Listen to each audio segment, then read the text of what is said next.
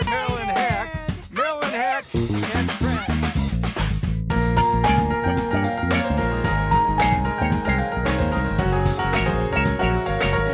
I'm from Canada Water.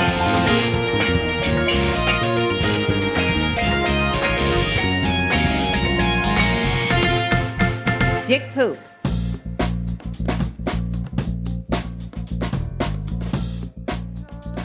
Report to me your thoughts, your feelings. His thoughts, his feelings. I'm giving you unprecedented access. He's my legal guardian. He's protecting me. No, he's over-medicating you. Can you swim?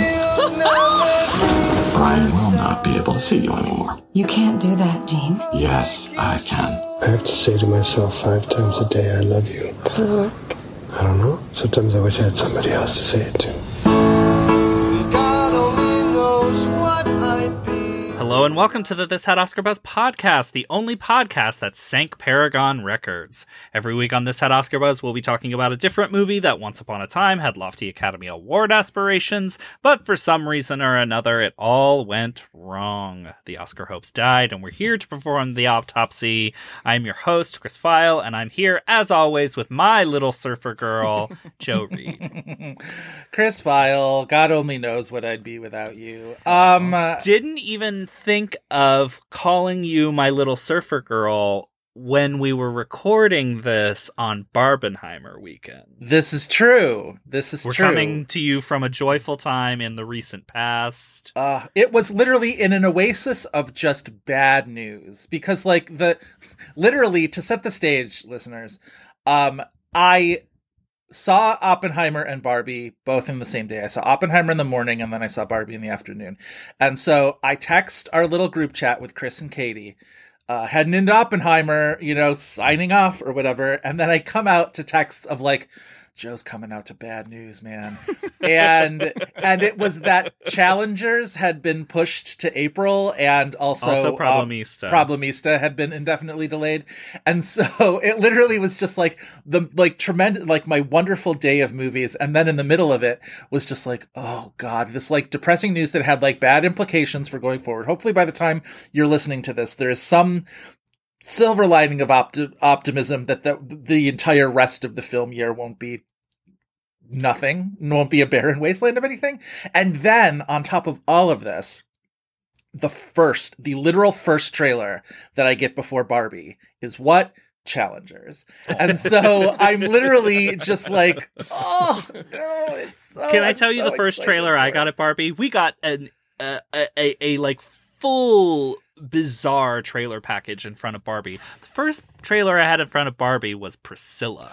Me too. Oh, weird, right? Very weird. I didn't get Priscilla at all. I think people are being smart and they know that there's an age range of tastes. You did get a wide range. The other thing about seeing the Challengers trailer on the big screen is because when you watch a trailer on Twitter or YouTube or whatever, you either don't get the MPAA warning screen or you get it and it's on your small screen so you don't really pay attention.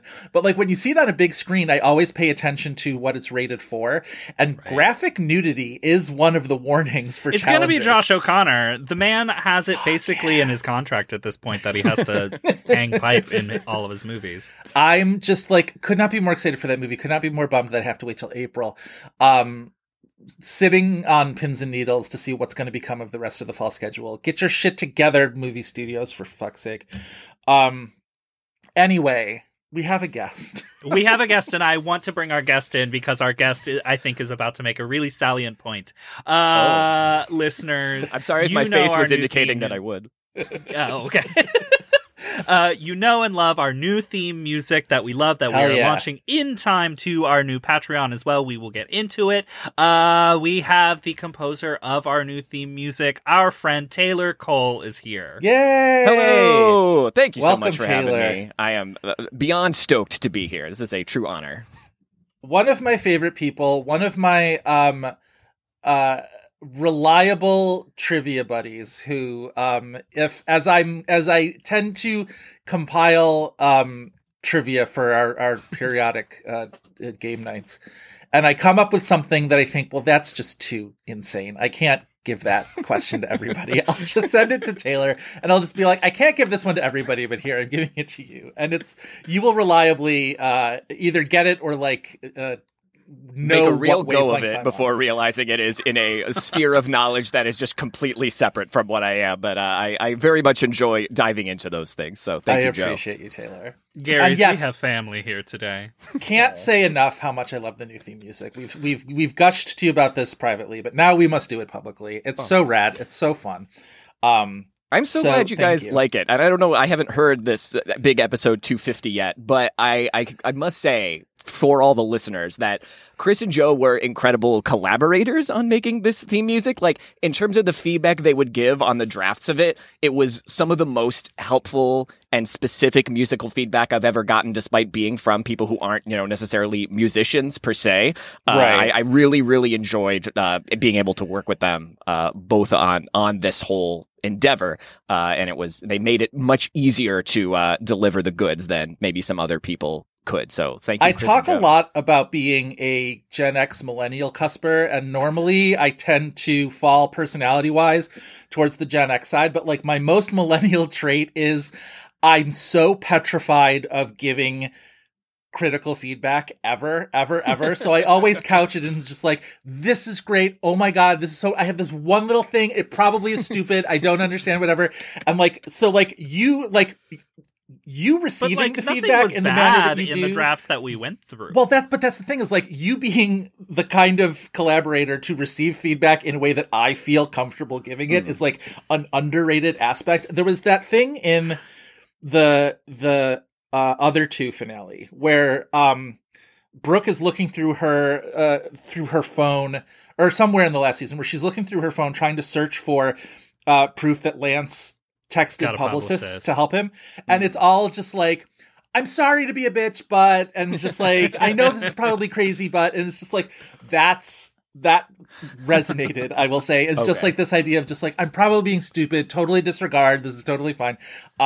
So yeah, like underrated collaborative aspect is to calm my neurotic ass about offering feedback that way. So well, but like, first of all, Taylor, thank you. That's wonderful to hear. We're glad that it was a wonderful process for you as it was for us. But also, like, part of the reason, and I think listeners will be discovering this over the episode, if they have not listened to your show before, that like part of the reason we asked you to do it is like, you get it. You get the show. You know the vibe. You understand it. You are the vibe. Like, yes. I mean, I've been a listener since day one, truly, over the last 5 years. And this is one of my very favorite podcasts to listen to.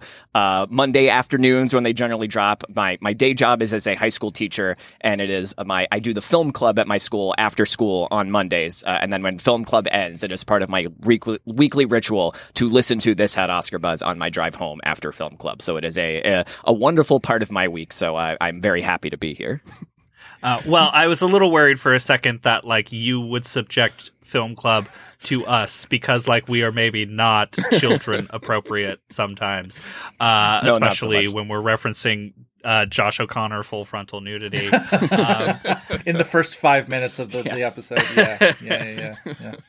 I'm very excited for this episode. Very excited for this movie that we talked about. When I rewatched it this morning, I was like, I love this movie. Like, Oh, me too. Yeah. And it does seem, because I usually like to at least give a scan to the Letterboxd logs to see what like general perception of like people who might listen to the show think of this movie. I think people are too tough on this movie. Well, we'll definitely get into that. I want to do our Patreon plug before we get into the movie. Oh, of course. Itself. The other thing I was going to say though, to heap a little bit more praise on Taylor for a second, is if you're maybe on the fence about joining the Patreon, you should know that like one of the reasons to subscribe is you'll be able to hear the Patreon specific theme song for This Had Oscar Buzz, Turbulent Brilliance, which is specific and new and super fun and funny. Taylor's version. Yeah, Taylor's version, exactly. This Had Oscar Buzz, parenthesis, Taylor's version. But Chris, let the listeners know why they should sign up for our Patreon. So, listeners, last week we launched our Patreon. This had Oscar Buzz Turbulent Brilliance. You should go sign up if you have not already. We will have episodes waiting for you. There's only one tier. It's $5, and you will get 2 bonus episodes every month. Right now, we are planning on launching those on the 1st and 15th of every month. Do we say the 1st and the 15th, or do we say... If we haven't, it's what's going to be, so yes. Sure, that's what it is now. It is. Exclusive news. We'll be doing, this is the format for Turbulent Brilliance. One of those episodes will be doing what we're calling exceptions, movies which fit the This Had Oscar Buzz mold of great expectations, disappointing results, and movies that got an Oscar nomination at some point. The movies you've been wanting us to do for a while on the main show, we've been saving those for our Patreon, for movies that did get an Oscar nomination somewhere. We're talking about movies like 9. Our first up movie is 9. Movies like Charles Wilson's War, The Lovely Bones, Across the Universe. So sign up for that. We'll put your name as a tomb in the middle of our house this week. Flipping it up from last week.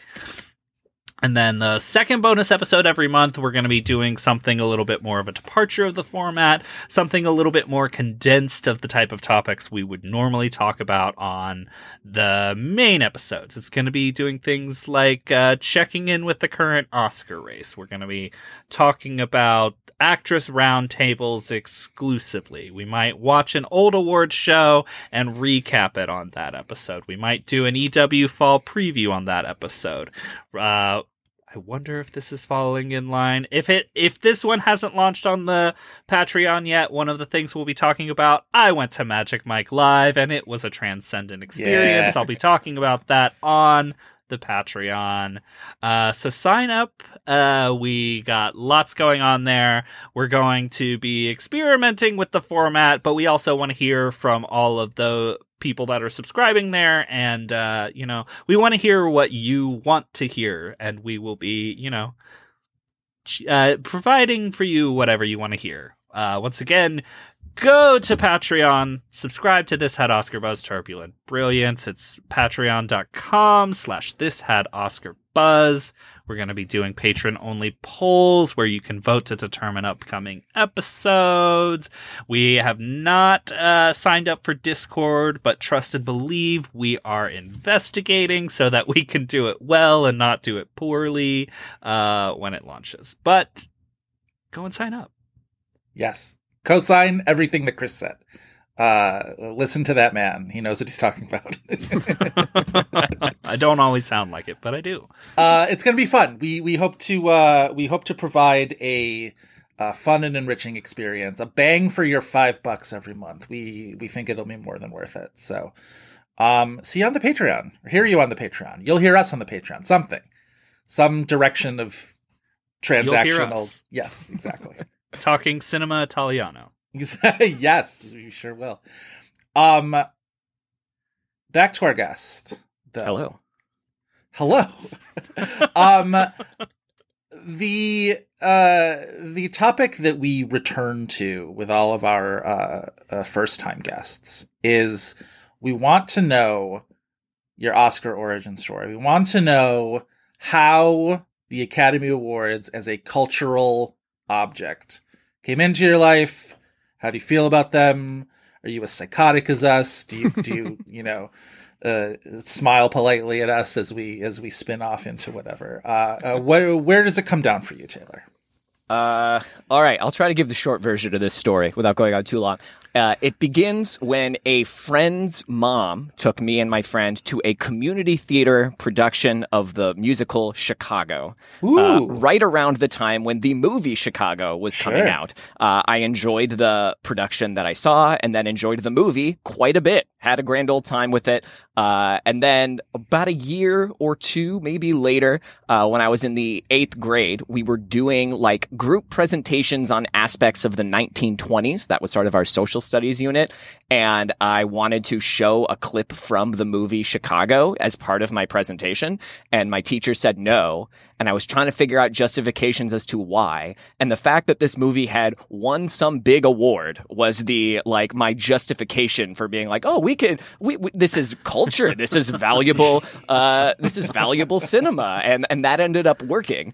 The very next year, was the 2003 year, Lord of the Rings, Return of the King, which I was very much into Lord of the Rings at the time. Those movies came out when I was in, 6th, 7th, 8th grade. I was primed to just go deep on all the lore and the excitingness of it. The DVD special features were like the first time I was really learned about how movies were made and the idea that there were people behind all the different aspects and categories and contributions to the art form. And of course, when that movie wins everything, it was this sort of validation of my taste. Oh, of course, the Oscars always pick the best thing and they're always going to pick the thing that is my favorite. And it's this great giant gold statues to validate my tastes. Who wouldn't want that? Exactly. And so, they're going to pick the best thing being everything about that thing except cinematography. Yes. But at that point, the only other Best Picture nominee I had even seen of those 5 was Master and Commander, which wins cinematography, a movie I also loved. So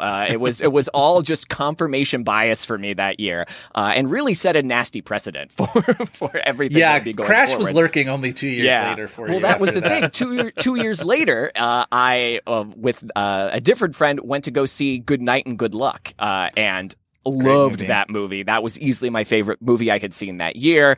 And that's a movie that gets a bunch of nominations. And then when it wins nothing, that was my first Oscar heartache and was a real nice, wake up call experience, being like, oh, the thing I love isn't always going to win everything. That's such a crucial part of it, though. And I feel like if you can stay on board after that part, that's when you know that you're in.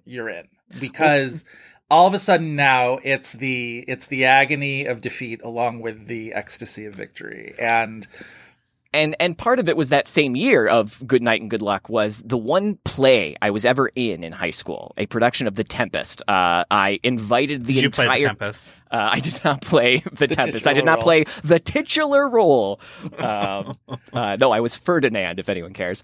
But I invited the entire cast over to watch the Oscars that year. And my parents were weirdly into this idea. They're like, Taylor's branching out his social group, and yes, we're going to support this completely. Have them all over to our house. We'll pay for the pizza. And that was the first Oscar pool I ever did. Nice. And the idea of wanting to impress the other cast members, I wanted to do my research and figure out what was likely to win. So that's the same year that I, had my first kind of heartache and disappointment, was also the same year I really got into the sort of gamification of it all, and the idea of predicting and kind of trying to read the tea leaves and being surprised by the surprises when they happen. So really that kind of window of 2003 to 2005 was when I was all in, and then it's just been been a weirdo about it ever since. We love weirdos about it. We are weirdos about it. So one of us. Yeah. I think that's one of the best origin stories we've ever good one. had. Thank you. It's That one's pretty good. Starting with class projects. yes. We love Literally, incorporating- not even I knew that they were a thing, but the idea of them having meaning or weight or significance was purely out of I want to show the all that jazz sequence as part of a presentation to my social studies class. The combination of class project, community theater, and gambling is that's a pretty fantastic. What more could one trilogy ask for? there. What more could you ask for in an Oscar origin story? Thank you, Taylor.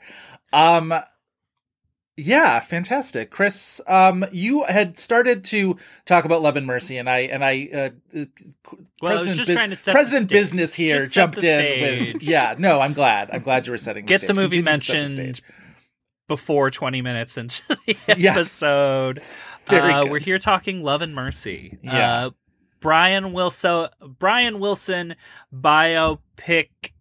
Yes, but no. Right. But this is one of the things about I think a lot of what I was seeing when I was just purveying people's perceptions of this movie is they were all just like, biopic. But like, I think it slightly does something a little different.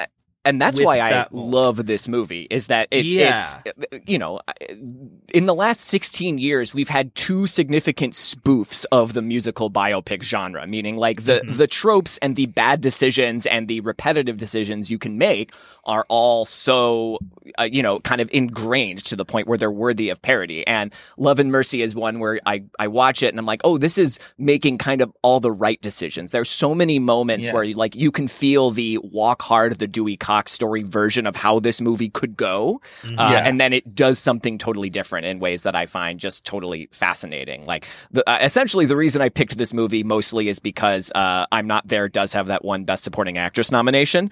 For me, I'm Not There is the like gold standard of movies about musicians in terms of like it really makes, you know, so many of those Todd cinematic. Haynes movies. He's like, nope, you can't do it because we got the elements are just too good, even if the Academy's not going to understand it on a Best Picture level. Yeah. By two parody movies, you mean Walk Hard and Bohemian Rhapsody, right? Those are the two, of course. parodies of musical Yes. biographies.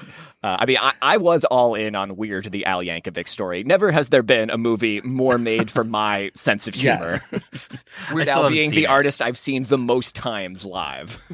That got so many Emmy nominations. I was so sort of happy about that because you know what? Good for the Roku channel. Good well, but like if these movies are going to get punted to, you know, streaming in a way where like Roku channel or not, like the Weird Al movie is something that I would have been able to see in a theater 10 years ago. And it's a bummer that I can't right now.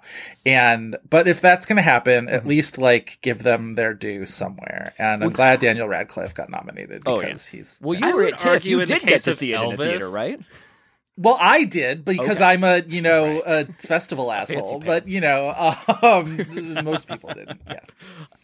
I would argue that Elvis is there's such a self-awareness about that movie that like, even though it ultimately drifts fully towards conventional biopic, like there's elements of Elvis that I think are borderline musical biopic spoof. Yeah, but like, they're all in the first 40 minutes of Elvis. Yeah. Well, to the point where almost every Baz Luhrmann movie goes so far to an extreme that you could say it borders on parody of whatever it's doing. Like Moulin Rouge is that, and Romeo and Juliet is that, and like it's just that's Baz being Baz to some extent. Who I love, by the way. Will never say an unkind word about Baz Luhrmann, even when discussing his totally not having a facelift at any point in his recent career.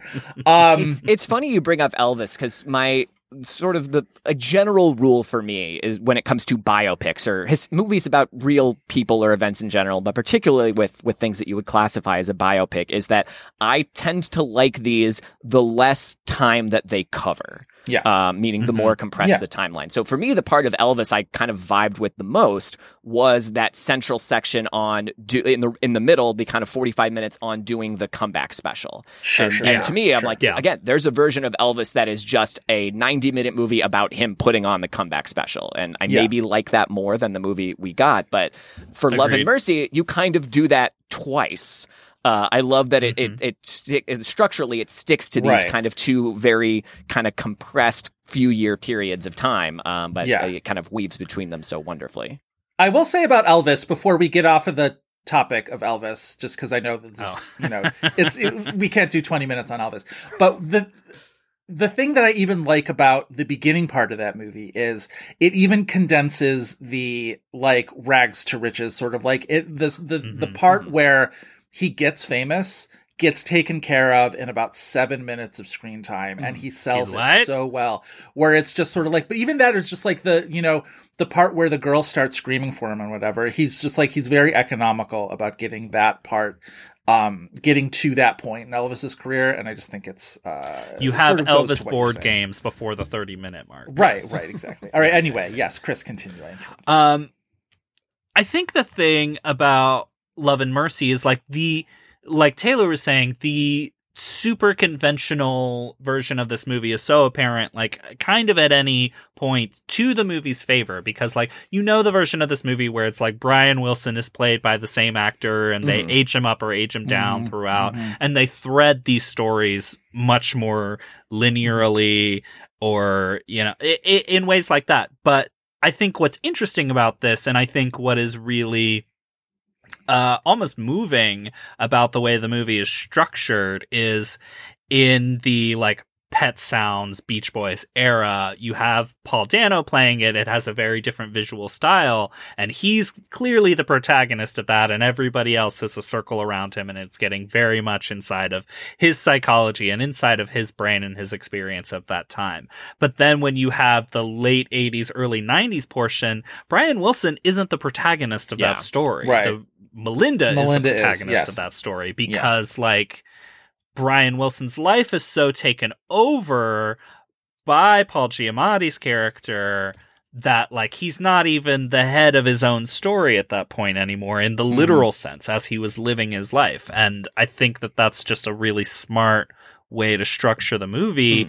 And it's a subtle thing, but I think it's the thing that kind of keeps it from being this standard biopic. Right. But also gets at the subject in a much more interesting way. And your sort of your raise and your walk the lines, you have the, you know, section of the movie where they're really sort of, you know, bottomed out on drugs and bottom out on their career. And then in, you know, these movies, either the person dies tragically or the last like 3 minutes of the movie are some element of recovery and redemption.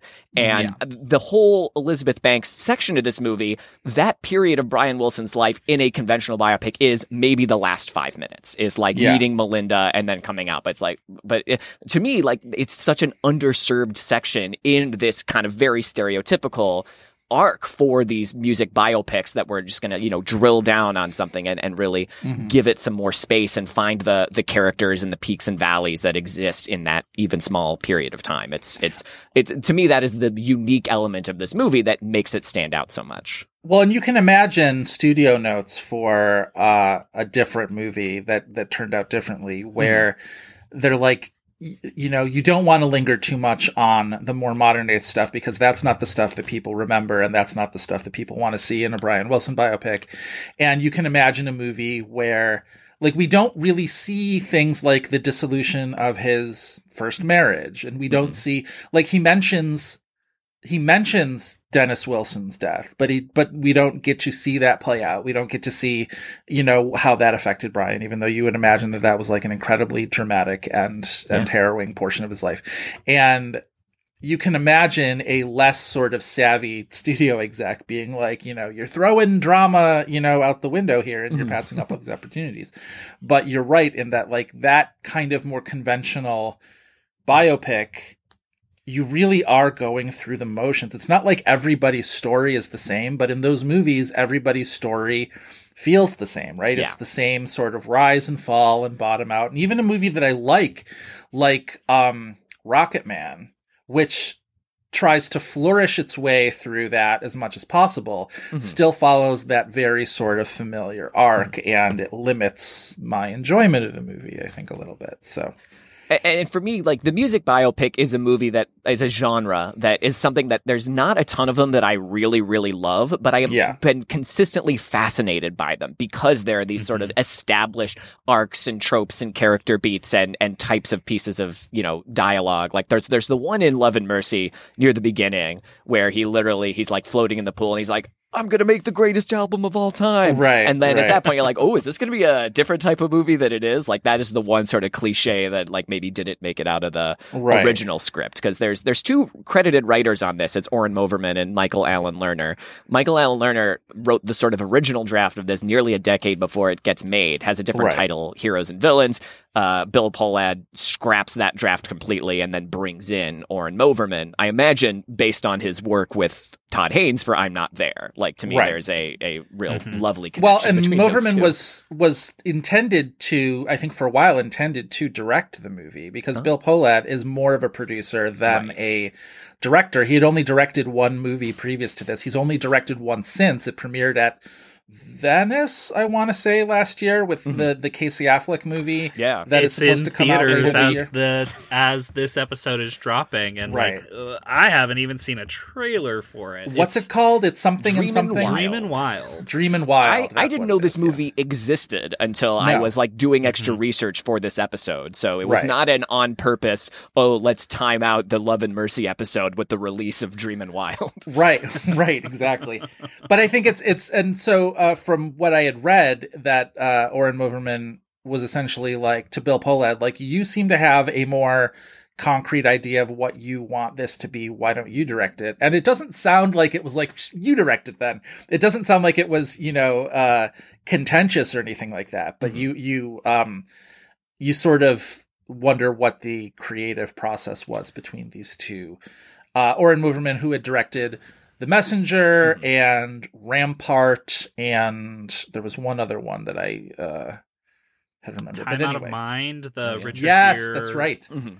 That Well, I only know because it played the one TIFF, and I'm like, oh, I don't know if I Right, want to see right. that. I did watch the Blu-ray commentary on Love and Mercy yesterday, Oh, which is fantastic. Bill Pohlad and Oren Moverman, and they seem very congenial and collaborative and complementary of one another's Good. contribution. So Nice. it does feel like it was a positive partnership and not contentious. Yeah. That's The good. I'm Not There connection is interesting too, because there was either a draft or in conceiving of this movie, there was a version that had at least a sequence of the Brian Wilson lives in bed for years. Yeah, Philip Right. Seymour Thing Hoffman, that- I think what they wanted to play that version of Brian. Right. Well, and they had wanted to make a Brian Wilson biopic as far back as like the late 80s, where it was supposed to star William Hurt and Richard Dreyfuss. Now, by that point, Has half the The action of Eugene this movie Landy even stuff- happened yet by that point? well, I was going to say the Eugene Landy stuff hadn't really even fully played out yet. And yet I'm like, Richard Dreyfuss would have been really good casting for that role as we get it now. I don't know how that role would have been conceived back in 1988, but like Richard Dreyfuss as the sort of, untrustworthy, manipulative shrink, In like full Bob it's- Rumson mode, yeah. I was going to say it's his What About Bob character, but like more manipulative and more, Dr. Leo Marvin. Dr. Leo Marvin is keeping Brian Wilson captive for years. I could see it. Oh, With when I his said hand Bob Rumson, puppets. I was thinking American President. Oh, Bob Rumson. I thought you. Yeah. What's Bob's name? And What About Bob? Bob Wiley. Bob Wiley. Bob Wiley. I've seen What About Bob 8 Yes, and billion Bob times. For movies starring two absolute monsters on set, I fucking love What About Bob. That's Poor how Julie bad Haggerty. Bill Murray is. Richard Dreyfuss comes across better in the What About Bob stories than Bill Murray. Well, we That's talked how much of a monster. we talked about it. Remember when we did our Mermaids episode and we talked about how Frank Oz sort of keeps backing into these like awful on-set situations, and like that was definitely one of them where it was just like poor Frank Oz on the set of What About Bob dealing with Bill Murray and Richard Dreyfuss, who not only are like in and of themselves miserable personalities, but hated each other specifically. Yeah. So I don't know. Maybe it would have been worse if they didn't. Maybe it would have been worse if they had like teamed up against Frank Oz, but that is her reminder. Frank Oz has been in some real disastrous situations. Yes, he that, has. There's Mermaids. There's Yeah. the Stepford Wives. Yes. And none of it seems to be his fault, really, or like none of it seems to be him being like a bad actor. He's like sometimes makes ill-conceived decisions, but nothing seems to be like from a place of malice. He just sort of seems to at least that's my conception. I don't know. Maybe Frank Oz is pulling wings off of flies and something. I don't know. I do think losing that middle version of Brian Wilson is way more effective to have just these like bifurcated two halves that like what he has gone through has made him a completely different person for the audience in a literal sense.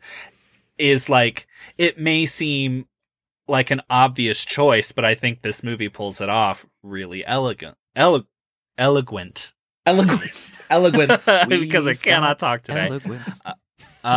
In a really elegant way. And this is perhaps a maybe too on the nose moment in the movie, but I love it nonetheless. It's the scene during the Pet Sounds recording sessions where the one bass player, she's asking, Brian, how does this work musically? You've got two bass lines going in two different keys.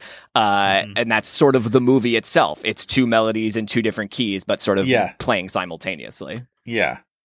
Paul Dano is so... We'll get to this on the other side of the plot description. But, we got to talk about how well cast I'm just not even going to say anything about Paul Dano until we're on the other side. Okay, all right. Good call. Hold myself in. Good call. Let's do the plot description. We are well into this episode, so... Taylor, as our guest, you are charged with doing the 60-second plot description for Love and Mercy. Are you ready? I am indeed. I practiced this, and it was under 60 seconds, but we'll see how it goes for real.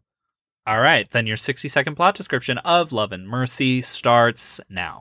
After a montage of the Beach Boys' early days, we meet Brian Wilson, played by Paul Dano, in the mid-60s, beginning a more experimental production on the album Pet Sounds. His father's trepidatious about the musical direction Brian is taking, but he makes the album anyway. When Pet Sounds flops commercially, Brian is urged towards the band's earlier style, as mental illness becomes the driving force in his musical production and personal life. LSD enters the picture, and Brian briefly rebounds with good vibrations, but can't complete his next album, collapsing into his more pronounced auditory hallucinations and personal disconnect. In 1985, we meet Cadillac salesperson Melinda Ledbetter, who discovers a potential client is an older Brian Wilson, now played by John Cusack, now receiving round-the-clock the treatment for schizoaffective disorder by Dr. Eugene Landy. Brian and Melinda strike up a romance, but Melinda struggles to ever be alone with Brian, learning the true degree of Gene's control, abuse, and exploitation. Once deciding she can't be a part of Brian's life anymore, Melinda collaborates with Brian's housekeeper to take out a restraining order against Gene and take Gene out of Brian's will. Years later, a liberated, reconciled Brian finds Melinda on the street, and the two reconnect, eventually marrying. These different eras in Brian's life are intercut with each other in a sort of call-and-response editing style, juxtaposing thematically connected moments, leading us to the obligatory text at the end about what happened to everyone afterwards. Boom. With literally 1 second to go. Damn. Well done, Taylor Cole. Well done. You have achieved what Joe and I can never achieve, never. which is do the entire plot of a movie in 60 seconds. Well, part Chris, of me was we like, did this movie jump has to two the plots. Should I get more than 60 seconds? And then I kind of thought to myself, I'm like, wait a second. So I went back and I listened to the beginning of your Cloud Atlas episode. And I'm like, Chris did not take extra time for 6 plot lines. So I can do 2. I probably ultimately did take extra time to explain that movie. In our Wow. tribute to a unconventional plot structure, we also did the plot description before the boilerplate information for the movie. So Sure. we could lay that out. too, We'll if we move into wanted the to. A major section of the plot description. I've blocked all of this out clearly because I was charged with doing the 60-second plot description of that movie. Yes. That was also like super early. That was like episode 75 or something. Yeah, it was Yeah, your it was a listener's while ago. choice. So we should probably say Love and Mercy, directed by Bill Pohlad, written by Oren Moverman and Michael we Allen didn't do Lerner, this. as Taylor said, starring John Cusack, Paul Dano, Elizabeth Banks, Paul Giamatti, Bill Camp, a few other people I do want to shout out a little bit later in this podcast, but we'll get to it. Premiered at the Toronto International Film Festival in 2014. It opened limited the following June 5th, 2015, and it had kind of a modest, I would say, landing. Early when summer movie. It was Yeah. like June. Yeah, classic early summer movie, which like had a little bit of a splash and then other things splashed. I feel like that was a big summer 2015. I remember being like a big like summer of box office stories where like Jurassic World happened and everybody was like, well, we're now back like into Jurassic Park is now, a big thing. That was the year where like Universal had like 6 of the top 10 movies of the year or something like that. That was Furious 7 is that year. Straight Outta Compton was later that summer, and like that was such a huge story, and yada yada yada. Trainwreck So, was like $100 million movie Yeah. solely off of Amy Schumer. yeah. All right. I feel like we should start with Paul Dano, though, Chris. Yeah. I'm gonna cede the floor. to Okay, so The I Paul just have to Dano preface stan this has by entered the saying- chat. Yes. Yes, the Paul Dano stan is taking the throne. Paul Dano, this year with the Fablemans, I was like, oh my god, they Belfasted the dude. And I didn't even think at the time, they've done it to him twice. They did it to him for this. Granted, he wasn't Globe nominated for Fablemans. And for this, he wasn't SAG nominated. So Yeah. it's not like he was truly everywhere, but like the man can't catch a break. Yeah. I think this is also the moment that like my Paul Dano standum kind of activated, in that like this is a great actor who people don't treat like he's a great actor. And I understand people's reservations for him, at least up to this point, because even things like, Prisoners, like Prison Honey. I understand people that are like, that's a bad performance. I disagree, but I get it. Even going back to Little Miss Sunshine, where like Little Miss Sunshine Right. was a movie that had a lot of success and then a lot of detractors. And I think you saw it when Alan Arkin died recently, where there was this like kind of a wave of reappreciation for his performance in Little Miss Sunshine, because for so many years, partly because he beat Eddie Murphy for the Oscar, and Eddie Murphy has so many fans, but a lot of people kind of denigrated that performance more than they should have. And I think a lot of elements of Little Miss Sunshine sort of suffer that fate, because it was a movie that people thought sort of achieved beyond what it should have. I'm a huge Little Miss Sunshine fan, but I think Paul Dano, especially in that movie, because his character is so, you could say, gimmicky, you know what I mean? Where he's the character who doesn't speak, and then all of a sudden he has the big blowout on the side of the road. And I think Paul Dano then gets sort of caught with that stray, and he kind of suffers for that. I think there were people, I remember at the There Will Be Blood thing, where if there was one element that like super huge fanboys of There Will Be Blood would admit to being waffling on, it was the Paul and Eli Sunday part of the aspect of that movie, even though I think I'm much more, I have complicated feelings about There Will Be Blood in general, but I think he's great in that movie. Yeah. That's the thing. People were like, he's too big. It's too huge and broad. And I'm like, he's going face to face with Daniel Day-Lewis. Yeah, what are you talking about? What are you talking What are you about? talking about? I mean, and that character, the Eli in particular, like that's what he has to be. He's like a, revivalist preacher. Like that's sort of the whole The point. final scene of the movie when he shows up and he's so smarmy and, for lack of a better word, fake. It's like, yes, this is perfect. This is exactly who this person has been the whole time. Well, and if what's his name? What is Daniel Day-Lewis's name in that movie? Daniel Plainview. Thank you. If Daniel Plainview is supposed to be the crass, ugly face of capitalism in the history of America, then Eli is the crass, ugly face of religion in the history of America. And like both, they're two sides of the same coin. And yeah, I think he's great in that movie. I think he really delivers. But yeah, he's in this interesting mix of like small movie, big movie throughout his career, right? Where it's like He's taking in a ton Woodstock, of movies that no one has ever seen. right? He's in Taking Woodstock. He's in Meek's Cutoff. Is he her husband in Meek's Cutoff? Is he Michelle Williams' husband in Meek's Cutoff?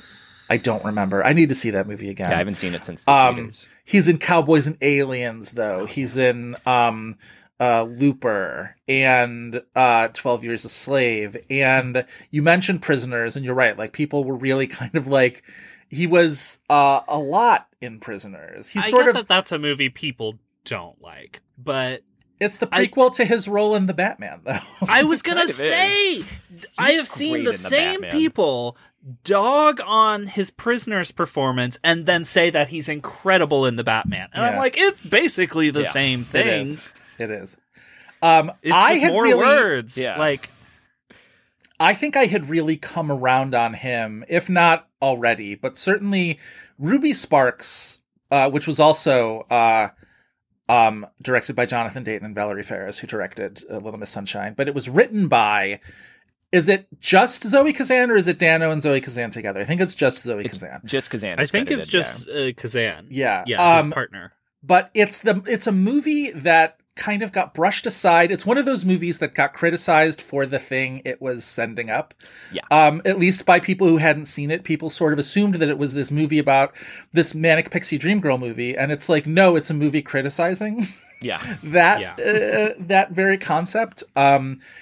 And he has a really interesting role where he has to play this protagonist who ultimately, like, you can't sympathize with because he's too selfish, but he also can't be so cartoonishly monstrous. And it's like, it's a deceptively difficult thing. And I think he and Zoe both pull it off in that movie quite well. I think it's a really underrated movie.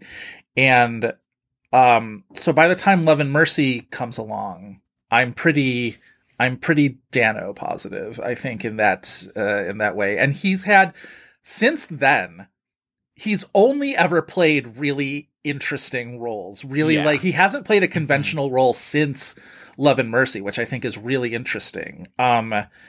I can't wait to revisit Swiss Army Man in the wake of Everything Everywhere All at Once. He's great in that movie. Yeah. I mean, he is. He and Radcliffe are both phenomenal. I mean, when that movie comes out, like, all the praise is heaped on Radcliffe. Dano feels like he's like brushed aside in terms of conversations about that movie. Yeah, very that true. movie that fully drives itself off a cliff in the last 10 minutes of it. I want to watch it again for that reason, to see how I feel about that, because I remember being very positive on that movie back then. And a lot of people were not. But like, Okja is totally fucking weird. Obviously, you mentioned the Batman. He's so hot in Okja. Everybody's so hot in Okja because fucking Stephen Yeun is snacky as heck in Okja. But even Tilda with her braces. Listen, we love it. Tilda with her braces is a genre in and of itself. Right. I mean, Jake Gyllenhaal is literally hot in Okja because he's sweating for the entire every scene that he's in. 100%. Is Paul Dano in the Mickey 17 cast? What, am I imagining that? I don't think he is. Hope so. Daydreaming that? I thought somebody from Okja besides Tilda was in that movie. Maybe. So excited for that movie. Yeah, I'm very excited for that movie. He's in a movie coming soon called Spaceman that that's puts the him... Adam Sandler movie about like the Eastern European basketball player. Is that like a Sandler movie, or is that like a Sandler's actually acting movie? I think it's like in the same sort of behind the scenes people who did like Hustle. I want to say it's more in the Hustle vein because it's basketball related, at least. Gotcha. But like, it's a good cast. It's Dano and Carey Mulligan, and of course Isabella Rossellini settling into her playing characters, kindly grandmothers. I am assuming kindly. Maybe she's a Randy grandmother. Who knows? It's a Sandler movie. She's not a kindly grandmother in everything. She is Jennifer Lawrence's enemy in Commerce. That is true, but that was still a while ago. But yes, that's a decade. That's a decade old at this point, Chris. Isn't that terrifying? That is true. No, but I was when Joy is timeless. What are you talking about? When Isabella Rossellini's voice comes up in the Problemista trailer, where I'm like, oh my god, we've settled into our Isabella Rossellini is just going to narrate things. She's our new Morgan Freeman, and I'm so. It started with Green Porno, her show. Yes, I was going to say, and then about bugs fucking like. And then she doesn't narrate Marcel the Shell, but she her voice is so resonant in that movie. I love it. I'm so sad that we have to wait longer for Problemista 2. Fucking fix it, Hollywood assholes. Where else are we? Oh, we should also mention that he Wildlife, which he directed in 2018, which that's the one where he and Zoe wrote that script together. Yes. Oren Moverman, a producer on that movie as well. We got to do Wildlife at some point soon, Chris. Boy, it's a wildlife. It's a wildlife, boy. Once again, a movie about wildfires called Wildlife. We'll get into it. That you didn't realize was Wildlife, not Wildfire, until we were out of the theater seeing it. I think I told this story on the podcast, but I'll say it again. So that was the first movie of that Toronto Film Festival, and it's early in the morning, and I maybe didn't get a super great night's sleep, and so I'm a little you gotta settle into the rhythm of it, and it's early in the morning and the theater's dark, and I've got my little notebook, and at the beginning of every movie I sort of write down the movie, and then I also that's the other thing is this is so dumb, I had tweeted before the movie started first movie of TIFF, Wildlife, send, phone off, into the movie, and then in the movie I'm he's He's off to fight wildfires. Wildfires are really becoming a metaphor for this movie. Something wildfires. Something wildfires. And I'm like, is this movie called Wildfire and not Wildlife? And I tweeted Wildlife and I'm going to look like an idiot. And like, I'm trying to like look at my notebook where I wrote down the title. And of course it's dark. And so I'm literally like, Chris, you're probably sitting next to me, watching me going like right in front of my eyes. And of course I can't see it. Obsessing about the dumbest possible thing is, did I type the wrong title on Twitter? And of course, no, I get out of there and it's Wildlife because sure. Because boy, it's Wildlife. Anyway. But you did not think like it was the film adaptation of the ABC Family original series, Wildfire. I didn't. Okay. I didn't. Who was in that one? I never watched an episode. I just remember seeing ads for it in 2005. Fantastic. But yeah, Dano's really just has risen in my estimation. I'm excited for Dumb Money mostly because it's him. Like, I like the idea of Paul Dano doing a bit. Yes.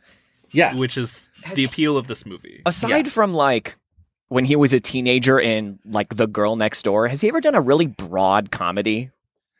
Like That's a good broad question. comedy?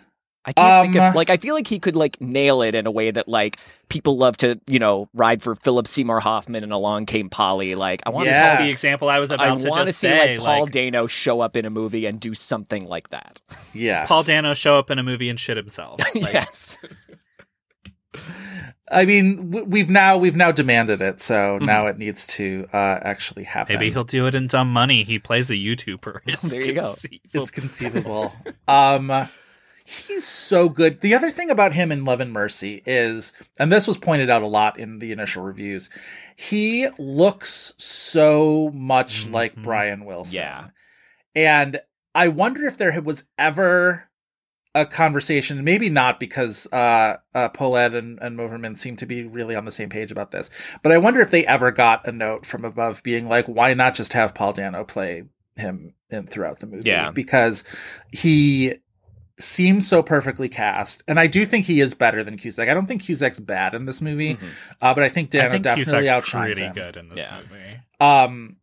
But he's just perfect. He really should have gotten that Oscar nomination. Watching this a second time now, I'm like, he's really tremendous. The only thing is, I might be tempted. You know, I have that weird thing about like bifurcated movies where somebody is a lead, but they're only in half the movie. Like, he was on my lead actor ballot this year. I was like, okay, so if Paul Dano's not the lead, who is the lead? Elizabeth Banks? Right. Like, to me, I feel like that was probably one of those things we bitch about on the internet, but behind the scenes, it's a contract thing. Sure. Where, yes. like, Probably John so. Cusack is contracted to be considered Probably the lead so. of this movie. Yes. Like, well, because John Cusack is number one on the call sheet, he Right. has to be campaigned as a lead. Probably so. The big thing I remember from this year, 2015, is like kind of the big theme of chatter at the time was like, this is a legendarily weak lead acting year. And between like Dano running supporting and like Michael Keaton for Spotlight running supporting, like I wonder, could both of them have gotten in lead and maybe bump out, you know, an Eddie Redmayne or somebody like that?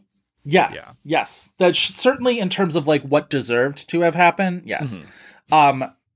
Supporting actor in 2015 was straight up cuckoo bananas though. Like that was a real weird year for like a bunch of different reasons. Like it's not even just one way that it's weird. It's weird in like 4 different ways. One of them being that Paul Dano and Michael Shannon for 99 Homes show up in almost every lineup. Yeah. And yet they're both ultimately snubbed. Stallone doesn't show up in every lineup, but shows up in one enough of the most them. disliked people in Hollywood. Well, that's the thing. He had both this great narrative, this great story, which you know the Oscars love, but on the flip side of that, he had made so many people personally sort of angry at him that it was sort of, and that was the story people always said about Eddie Murphy too, about why Eddie Murphy didn't win, is that like he was an asshole to too many people, and people just didn't like him, and who knows, you know, the extent to which any of these things are true. But Rylance was sort of the like quiet stalking horse where movie people didn't quite know how much how big of an awards magnet he was from the theater, because he was just sort of this like new presence in movies. He had been in movies, of course, but like he wasn't as well known unless you were well versed in the theater. And he sort of just showed up on every lineup, and like event didn't win anything until the last possible second, and then wins. And then you get your Ruffalo and your Tom Hardy, who sort of ride in late on the basis of being in the two big frontrunner films. I like both of them in both of those movies. I don't know if I would have nominated either one of them. Ruffalo, because I think there are like 3 other people in his own movie who are better than him. Yeah. Hardy, because I don't think I liked The Revenant enough to like stretch for a nomination for Hardy. Can we talk about, like, for 2 seconds, I have a morbid curiosity to rewatch The Revenant lately. Honestly, I kind of don't blame you. Plus, because you're I more... remember so little of it, and I just remember everyone hating it and me being like, it's fine. Like, you're more Iñárritu friendly than most people, so I think you would probably benefit from a rewatch more than most people as well. Although I liked Bardo more than I thought I was going to, so maybe I should also see it again. Bardo, a great movie. That was also the year where SAG nominates almost nobody from the Oscar lineup. And not almost nobody, I think nobody, except for... No, they don't nominate Stallone. No, they don't. That's why Idris Elba won. I think Rylance is maybe the only crossover. Now I want to look at it. I had that up earlier, and then I restarted my computer, and I forgot to bring it up again. Hold on one second. Indie Spirit's also no crossover with the Oscars for supporting actor that year. Which is odd for them around that period of time, especially. Yeah. Hold on. SAG Award for... God.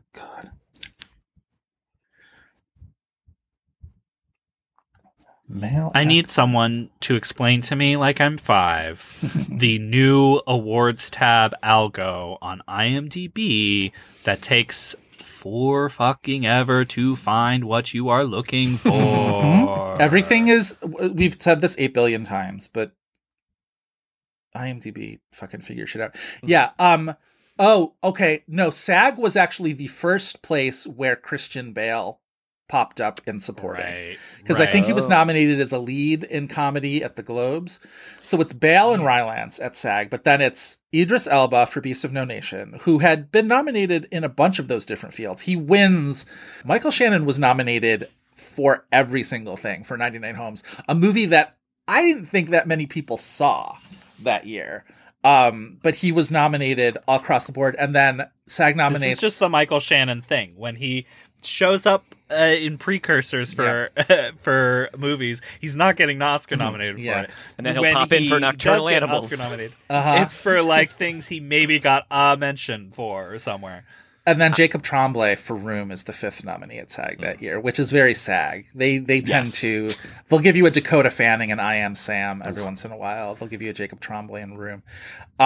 So Christian Bale shows up in lead for Big Short at the Globes. Yes. And so does Carell for The Big Short for Globes. That is wild that both of them are leads in that movie, whereas Dano is supporting for Love and Mercy. Yes. If any movie has no leads, I would say The Big Short has no leads, because like it's so fragmented. Like it's, you know, it's tough to say anybody. If anybody, it's maybe Gosling for a while, but like I don't know. Like I would say the same maybe for Spotlight, though I would probably call Michael Keaton the lead of that movie. That's the thing. Certainly, I don't think anybody would have made a fuss if you had called Michael Keaton lead. And well, the whole third act emotional payoff of that movie hinges on that character's arc, you know? Yeah. Yes. Yeah, Ruffalo, a lot of people didn't love in that movie. I liked him, but like, if I'm going to nominate a supporting actor from Spotlight, it's going to be either Tucci or Crudup even. I think Crudup is Schreiber. So fucking good. Schreiber too. Yeah, Schreiber's great. Yeah. Embarrassment of Riches. What a good movie. So poor Paul Dano.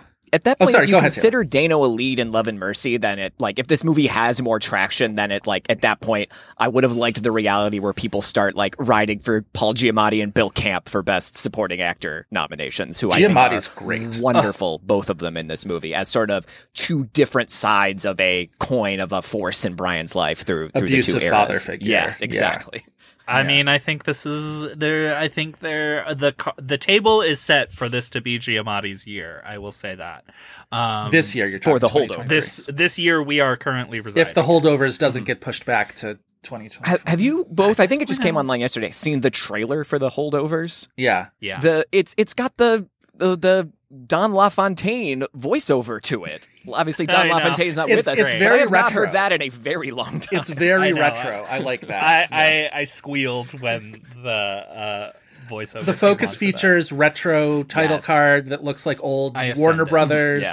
Yeah. Even the fonts are very retro. I'm really excited for that movie. And I know that, like, Alexander Payne is a very complicated figure, and we're all going to have to grapple with that. But Yeah. also, I'm excited for this movie. I run my own. No, obviously, all the respect to your Vulture Movie Fantasy League, but run my own fantasy movie league with like Yes. 12 people. Yeah, sorry we like horned I in on was your in action one of there, these, Taylor. and I won it the year before the pandemic because Okay. I drafted Parasite. Oh, nice. The Holdovers is on my lineup for this year. So for that Nice. reason alone, I'm hoping for good things for that movie. Nice. So yeah, I'm sad that that Dano doesn't get nominated for Love and Mercy. I mean, he doesn't get nominated for this, but I do also think the thing about the lead thing is the thing that always annoys the shit out of me, where it's like, well, we don't really consider you the lead of movies, so we're going to consider you a supporting player. And this happens to all genders with the Academy in things of like just the way that they are positioned in the industry. And I Yeah. think it's so stupid. It has nothing to do with the films or the performances themselves, and it's this nebulous thing of like, Do you think well, we don't part of consider it- you a lead yet? Do you think part of it is that because he was in movies from when he was a kid, that people sort of still look at him as kind of a kid, even when he's playing like Steven Spielberg's dad, father? You know what I mean? And he's so baby faced as it Right, is, and there right. is certainly a level of Boy, does he misogyny, use that toxic to his masculinity, advantage whatever you wanna in say. Love and Mercy, though, that baby faceness. Oh, like yeah. the way that he plays Brian as not necessarily an innocent, but the way that when he's creating music, he sort of seems so childlike and so, you know, I mean, those scenes where they're recording pet sounds in particular are, I Yes. think, some of the most extraordinary things in any music biopic, because I think it better showcases like the joy of a musician at work, particularly when he's like not on stage. I feel like so Yes. often it's like the joy Yes. of being on stage, having the crowd screaming for you, but in this small environment with 9 people in a room. yeah, they never that you show can- him on stage in any part of Aside this from the movie. Yeah, they opening do. montage. in like the montage. Well, in the montages, but I mean, it's like there's no like concert scenes. No, really, because in he the was. movie. I mean, the whole kind of thing of the movie is the rest of the band goes out on the road while he stays Right. back to lay down all the instruments for Pet Sounds. I should say I meant to bring this up at the beginning of the episode. What are all of our cultural associations with the Beach Boys in terms of like? I'm fascinated to know with both of you guys, and then I'll say mine.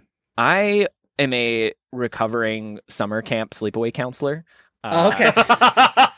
And for several years, So the Beach Boys are part of your trauma. it kind of actually started the things I do enjoy about the memories of that era is that for whatever good. reason, there was a few year period where you could, for any of the boys' staff members, you could walk up to a group of them and just say, round, round, get around. And everyone else would be there to like do terrible improvised harmonies on I Get Around and then jump in to awful improvised a cappella versions of that and Barbara Ann. Oh my Barbara Ann, we God. had to stop when the Minions did their Banana version, and the kids Oh, I were thought like, you were going to "You're say doing when the John Minion-" McCain ruined that song for everybody forever on the 2008 campaign trail. Yeah.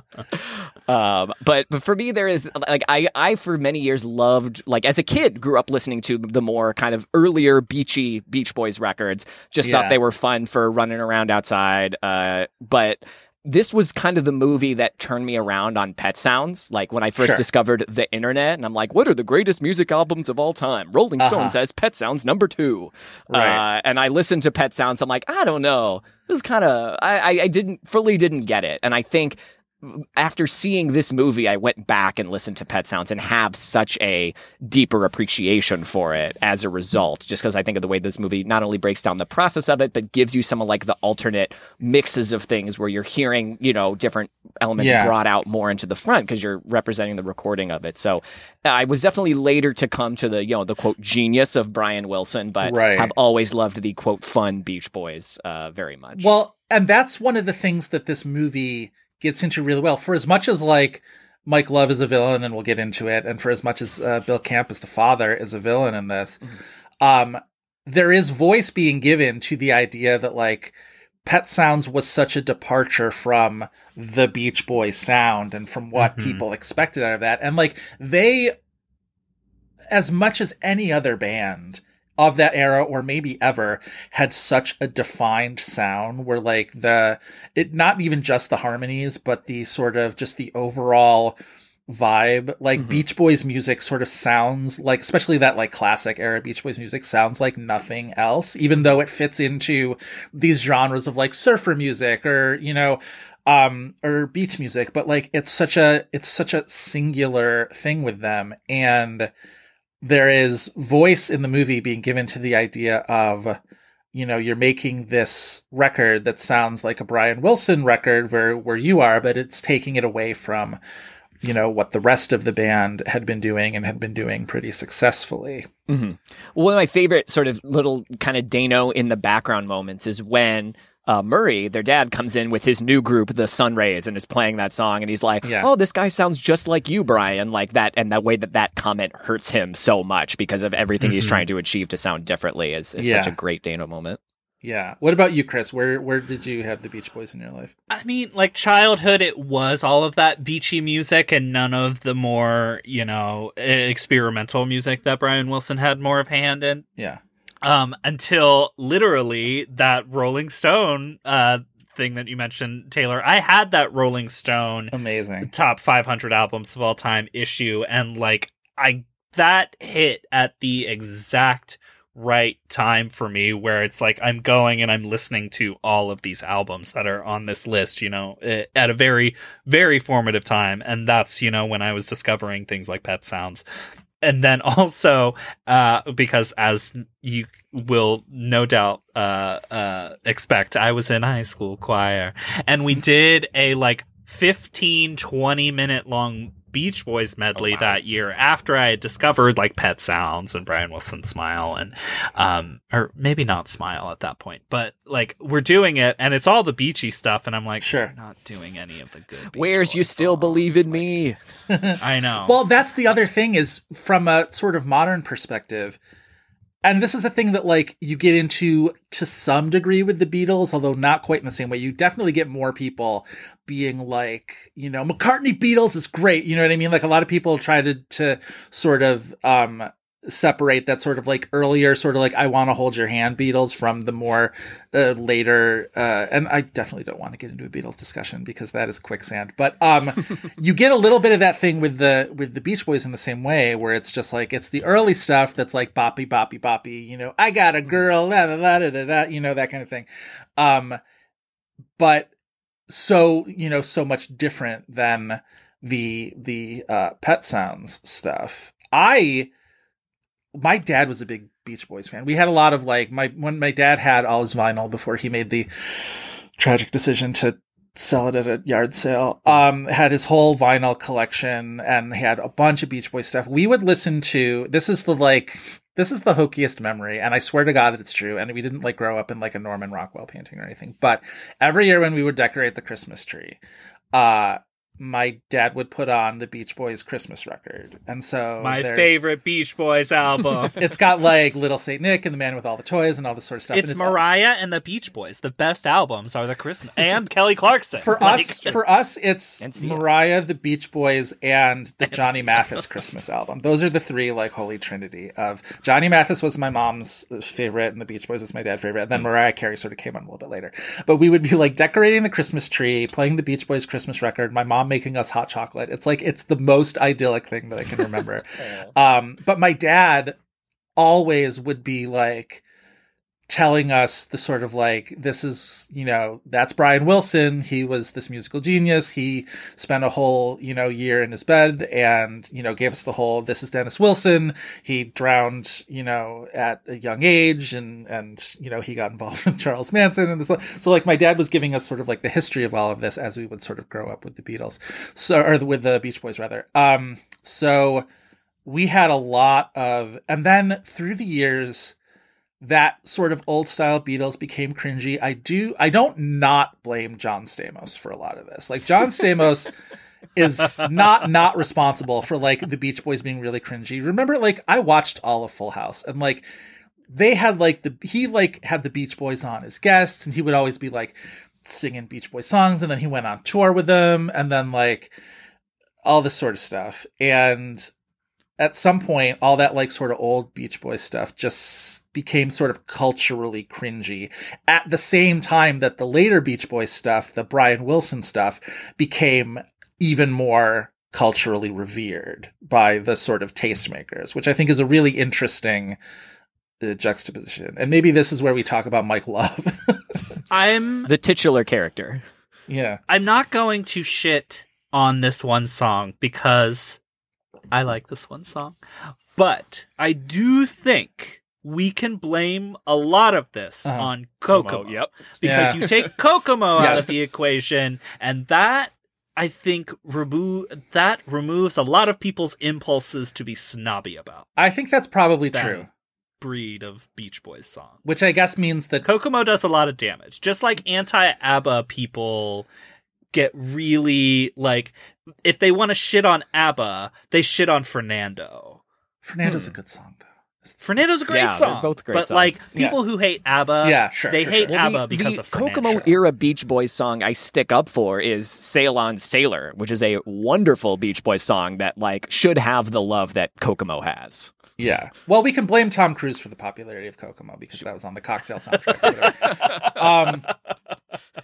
But so the Kokomo era, though, it does feel like the kind of like the Mike Love supremacy, right? Where like that was where he had, taken the reins of the band. And like there's so much in terms of the Brian Wilson story that you get in Love and Mercy, that you get around Love and Mercy. This movie doesn't really get into the lawsuits that Mike Love brought against the band later on in terms of getting his writer credits on the early stuff and him sort of, and of course the movie comes out in 2015, just before Donald Trump runs for president, and sort of the last several years of Mike Love's life have been him growing ever more chummy with Donald Trump, playing at Mar-a-Lago, playing for an inauguration thing, yada, yada, yada.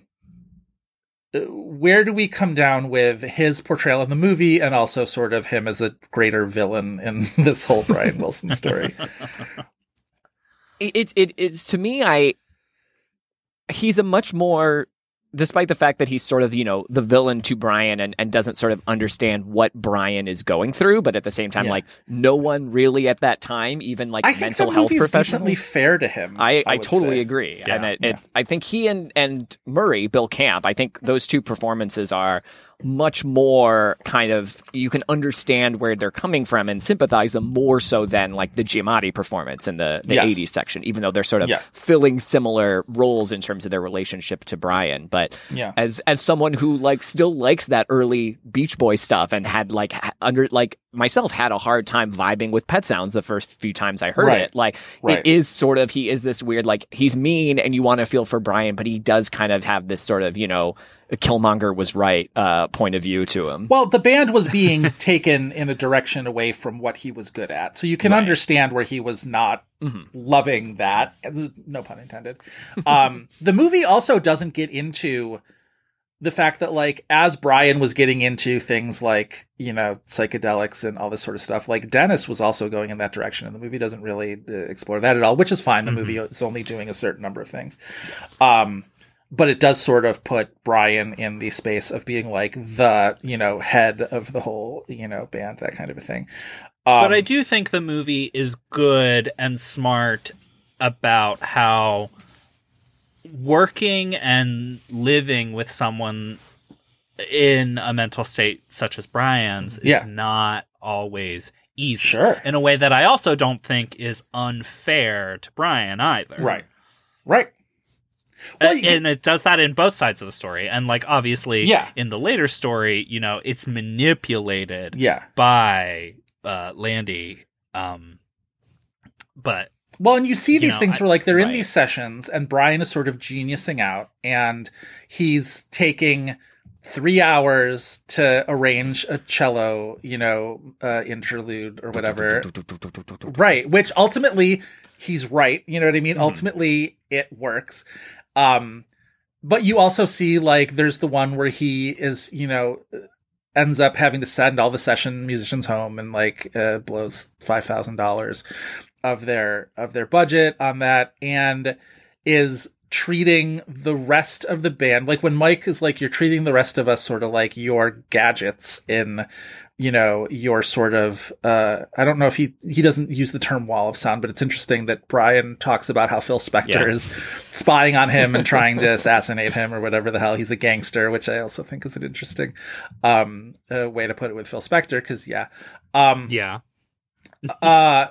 but you can see, you can definitely see where the rest of the band is being sort of sidelined for Brian's vision, which Brian's not doing that on purpose. Brian's sort of disappearing into his own head, you know, essentially, for a lot of this stuff.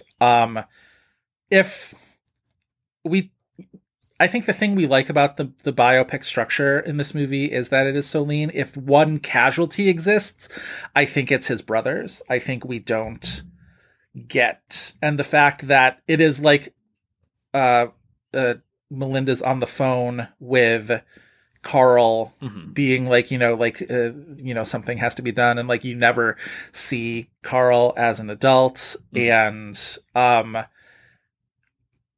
I think that would have benefited the movie, but also could have detracted from the movie in terms of, like, taking it away from this lean structure that we really like. So I get why they didn't include it, but it did leave me wanting a little bit more of, like, what did Carl and Dennis think about when this was all happening during this sort of Pet Sounds era? We get a little bit of them on the side, but But yeah, they're almost treated like they're just one character. There's nothing really different about either of them.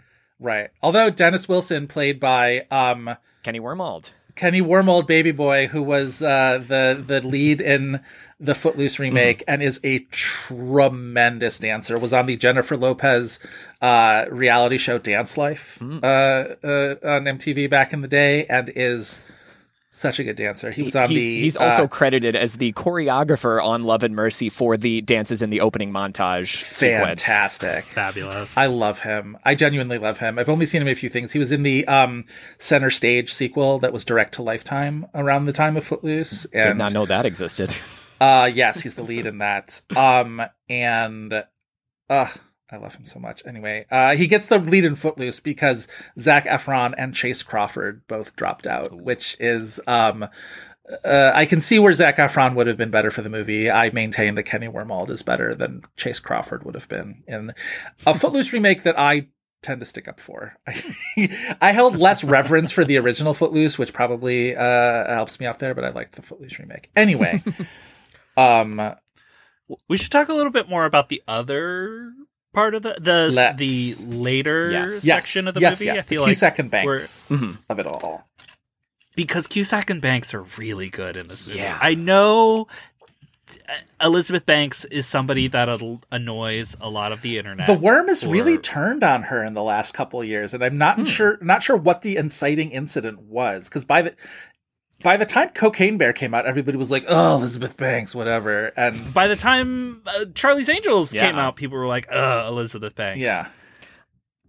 I don't know, man. She's I mean, I hate to use like understands the assignment type of thing, but like in performances we like from her, she really does get it. But like this does feel the time where she feels like she's most playing an arc. Like we love her in small things like Magic Mike XXL, where it's just like she's perfect. She shows up for 10 minutes and she is exactly what the movie needs her to be. Yeah. And for me, she will forever be Lindsay from Wet Hot American Summer, one of my very favorite movies. But I think, and for me, there's always a little bit of that sort of like detached, just like one level removed from reality elements that she plays in that movie, because it is this sort of broad comedy where everybody is slightly one level off from reality. But I think that there's still that on her. I think kind of explains her connection with Brian a little bit more. Like it makes them so great together. Like if she had the more sort of, you know, like I'm almost like a Sandra Bullock-esque charisma, I don't see her and Brian connecting as characters. I think it's a great piece of casting for what I associate with Banks. And I do love how she kind of is, you know, it's not until the last 5 minutes of the 80s, 90s section that you get a scene without her in it. Like she is fully the protagonist and audience surrogate of that whole chunk of the movie. That scene where she tricks Landy into coming to the dealership to harass her. She locks the office door. He gets served with the lawsuit, and then she makes the decision ultimately to open the door to sort of face him down and sort of, you know, expose what a blowhard he is, that he's huffing and puffing at her door, and then when she opens the door, he won't, you know, he cowers away. Really good scene. She's really good in that. That sort of, without even having to say anything, she's just sort of staring him down. I really like that. There's something to, I think, the performance, but also just the positioning of this story through Melinda's point of view that really, I think, not just like it feels different than a standard musical biopic, but it feels elevated from a lot of the things that we complain about with musical biopics. I think both how the character is portrayed, but also her performance keeps it from being the scare quotes, the wife character or the woman character that are just never as interesting as I think what she's doing in this movie in like other musical biopics. Like her kind of separation as a character from Brian Wilson's past and her sort of like lack of that personal context of the character is such a like a more interesting kind of almost clear-headed way to see into Brian's situation. Like if this is, you know, Walk the Line, like an older June Carter doesn't bring that same like new energy into a section in old Johnny Cash's life. Yeah. And I think there's something about like this whole portion of the movie is about loving someone who has and continues to have at this point in the story mental health issues, and you know, figuring out where or if you fit in with that in your connection with this person. There's something about the story of this part of the movie that doesn't even need to be a musical biopic to be interesting. Yes. Like it doesn't need to be about Brian Wilson to hold our interest in, like it has its own point and narrative ideas that like it could be fictional and we would still watch this, I think. I think it's wonderful that in whether or not this happened in real life, who knows, Melinda was sort of the biggest real life collaborator in terms of someone who experienced this with the writers and Polad, but that their spark and their initial kind of chemistry and meet cute all takes place before she knows he's Brian Wilson. Yeah. We should also mention this is the same year that she makes her directorial debut, her feature directorial debut with Pitch Perfect 2, a movie I didn't like but made pretty good money, enough money to do a Pitch Perfect 3. Shit ton of money. It beat Mad Max Fury Road at the box office. Their opening weekends together. Yeah. I feel like maybe the pitch perfectness of it is why maybe people dog on her. People turned on Anna Kendrick for similar reasons. People just turned on Pitch Perfect and everyone associated. Yeah. with Pitch it. Perfect is one of those movies that, like, I think if it had stayed one movie, people would remember it much, much better. I really liked the first Pitch Perfect. I didn't see the third one at all. I thought the second one, I was like, well, I haven't seen the third. What's We the all point? know We that haven't watched I every will stick episode up of for the Bumper in second Berlin. one. We're not all caught up on the Peacock original. I have not. No, caught up. That cast I is will so stand up for Pitch cursed, Perfect though. 2 because of Haley Steinfeld's presence and also that song I love, Flashlight, yeah, it's a good one. Haley Steinfeld is song. currently dating the Buffalo Bills quarterback, so she's fam now, so she's under my wing of protection. But you look at that, I have no problem with Anna Kendrick. I have no problem with Brittany Snow. As I was just said, Haley Steinfeld is fam. But you look at the rest of that cast, and it's Rebel Wilson, Skylar Astin, Adam Devine, Ben Platt. It's like you could not get a collection of more people who just bug me. You know what I mean? It's just like they all just bug me for some reason or another. Brittany Snow, innocent. Brittany Snow, innocent. Anna Camp, innocent. Who is she? Wait, she's married to Skylar Astin, though, right? She's guilty by association. What I did guess. Anna Camp just do that we were like, give Anna Camp more things? I don't know. I like Anna Camp. Brittany as an Snow was just an ex, and she was the only tolerable thing about that movie. Yeah. Brittany Snow is great in that Brittany movie, Snow, innocent, and I and hated ex as well. everything else. Yeah. But that's sort of my thing is as Pitch Perfect goes along, is like you got away with it once with all those people who tend to bother me. Like you can't keep going to that well. I'm sorry. What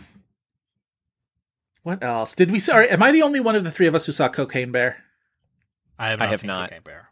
It's not good, but it is in tandem with Oppenheimer. It is part of the Alden Ehrenreich comeback project, and I'm very, very happy with that. This is one of the reasons I'm excited for He's Oppenheimer, good. because thus far the Alden Ehrenreich comeback project has underwhelmed. evaded you so far. That's fine. He just deserves. He's bigger so and better good in comebacks, Cocaine is Bear. what I'll say. A bad movie. And not a bad, well, whatever. It's not a good movie. I did not hate the time that I spent watching Cocaine Bear, but like I can't in good conscience call it a good movie.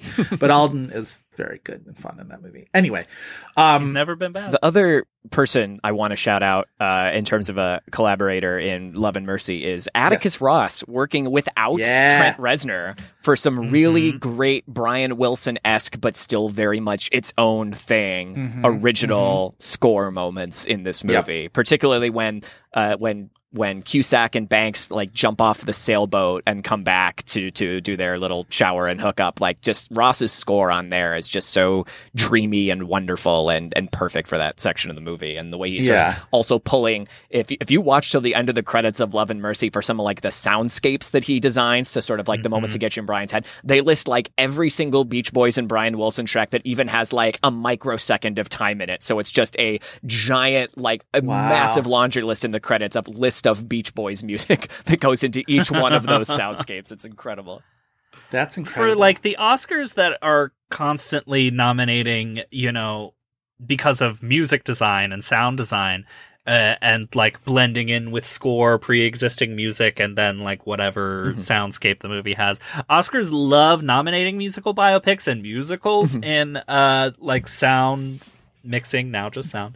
And it's like, this is the one that really kind of deserves it. The soundscape in this movie is incredible. I think it does a lot to not only sell the Beach Boys music, you mentioned the Atticus Ross stuff, that it, is all kind of blending into this thing, but serves so well to get us into Brian Wilson's headspace and psychology in a way that you don't get the full experience of it at home. But I remember seeing this in the theater and being like, the sound design of this movie is incredible. The one thing I read about Atticus Ross recently that kind of blew me away is, like, sort of famously, Nine Inch Nails is a band with only one permanent member, Trent Reznor.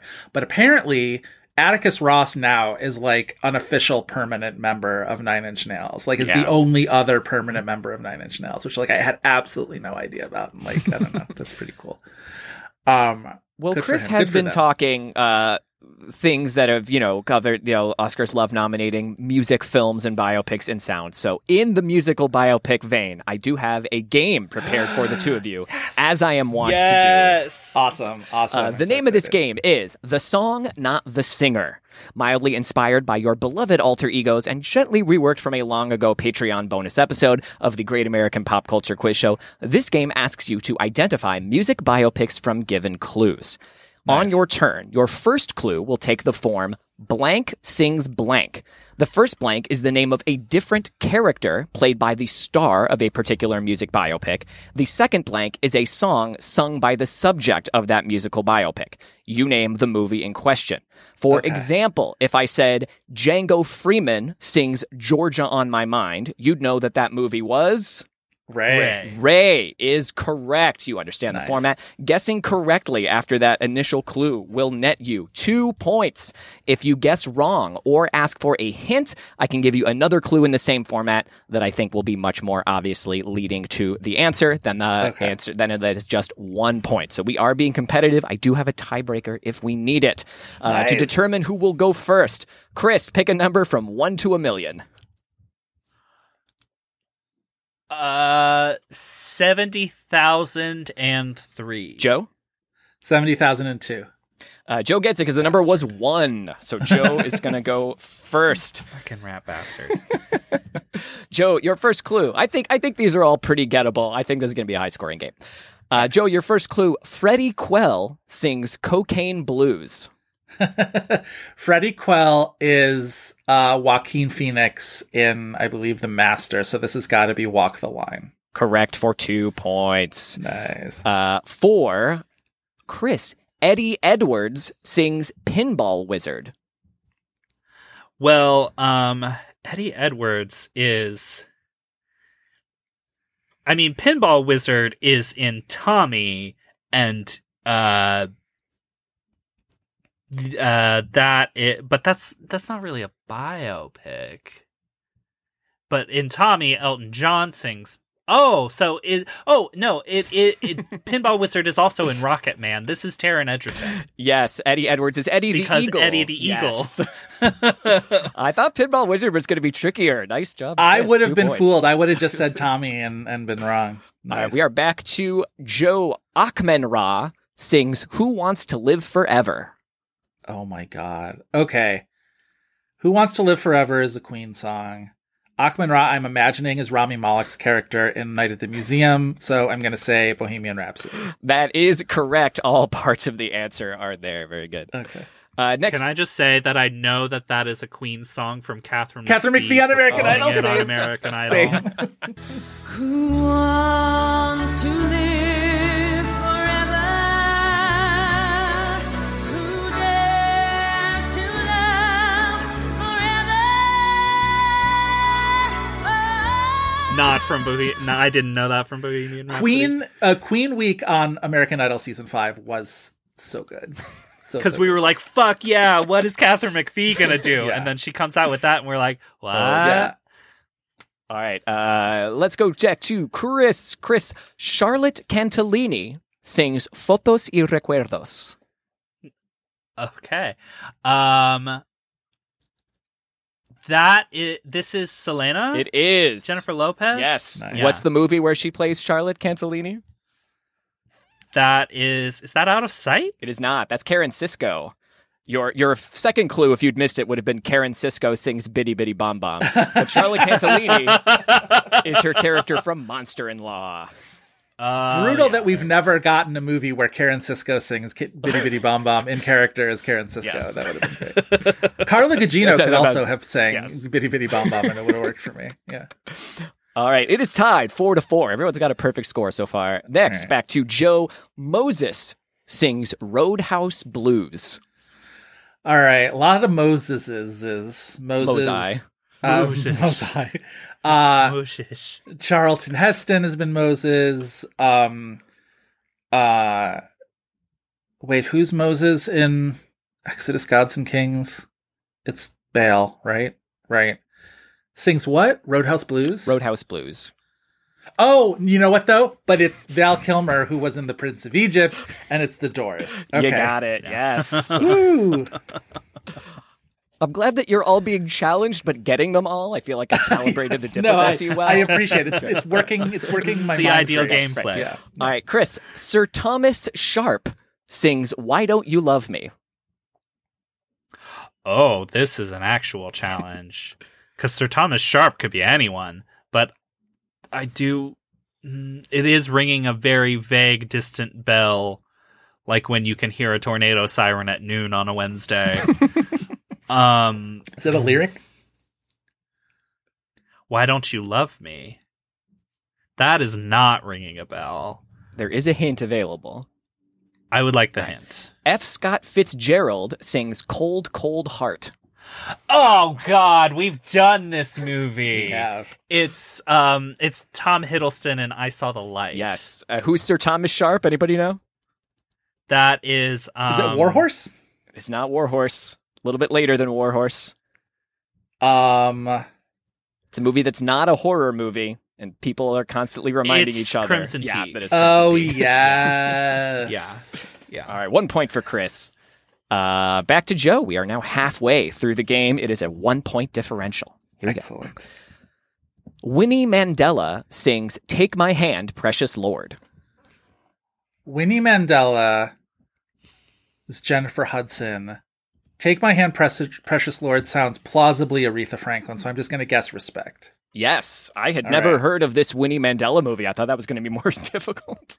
I'm pretty sure a TIFF premiere Yeah. went to like Lifetime. Poor Jennifer that makes Hudson. So many cursed Yes. movies in such a short career. Chris, CIA director Erica Sloan sings "I Don't Want to Lose You."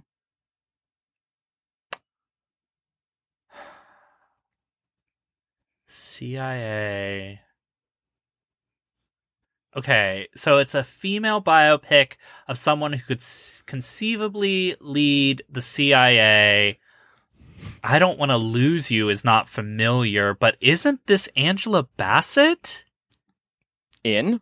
in Mission Impossible? So that would be.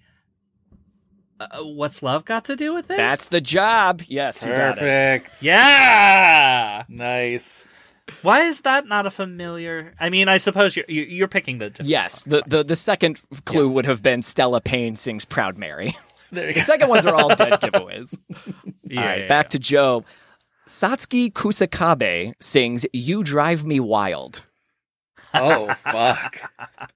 Satsuki Kusakabe. sings "You Drive Me Wild."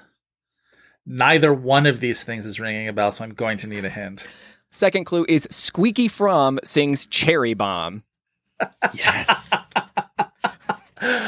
Squeaky Fromm is Dakota Fanning, and Cherry Bomb is from My Beloved The Runaways. Yes, 2 points to 1 point to Joe. 1 Excuse point. me, 1 point to We Joe. should maybe do the Runaway. We should. Speaking of Michael Shannon movies that he didn't get nominated for, even though he's fucking awesome. Satsuki Kusakabe is Dakota Fanning's voice performance in the English dub of My Neighbor Totoro. Okay.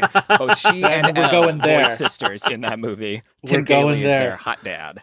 Okay. All right, we are over to Chris. Ruth Fowler sings "You Ain't Woman Enough to Take My Man." Oh, I love this. Ruth Fowler. I feel like I know Joe is nodding as though he knows exactly who Ruth Fowler is. because this is it's definitely a country music biopic. It's Sissy Spacek and Coal Miner's Daughter. Ruth Fowler is in the bedroom. Yes, you got there. Yeah. We are all You got tied up at everything 9 points in that apiece. question. All right, with 9 points apiece, we are tied up into each player's last question. Oh my God. Joe, Yes. Levy Green sings "It's a Man's World." Okay. Well, I'm not sure what movie Levy Green is in, but It's a Man's World is James Brown. And if I can remember the title of the movie where Chadwick Boseman played James Brown, I would be in good position. It was called Get On Up. You got it. Get on. All right. Woo. All right. And What the is last Levy Brown? Levy Green is his Levy character Green. in Ma Rainey's Black Bottom. He's Levy. Oh, sure. Tate Taylor's Get On Up, a movie Yes. I watched for the first time this past week. It's not bad. Amazing. I kind of dug it.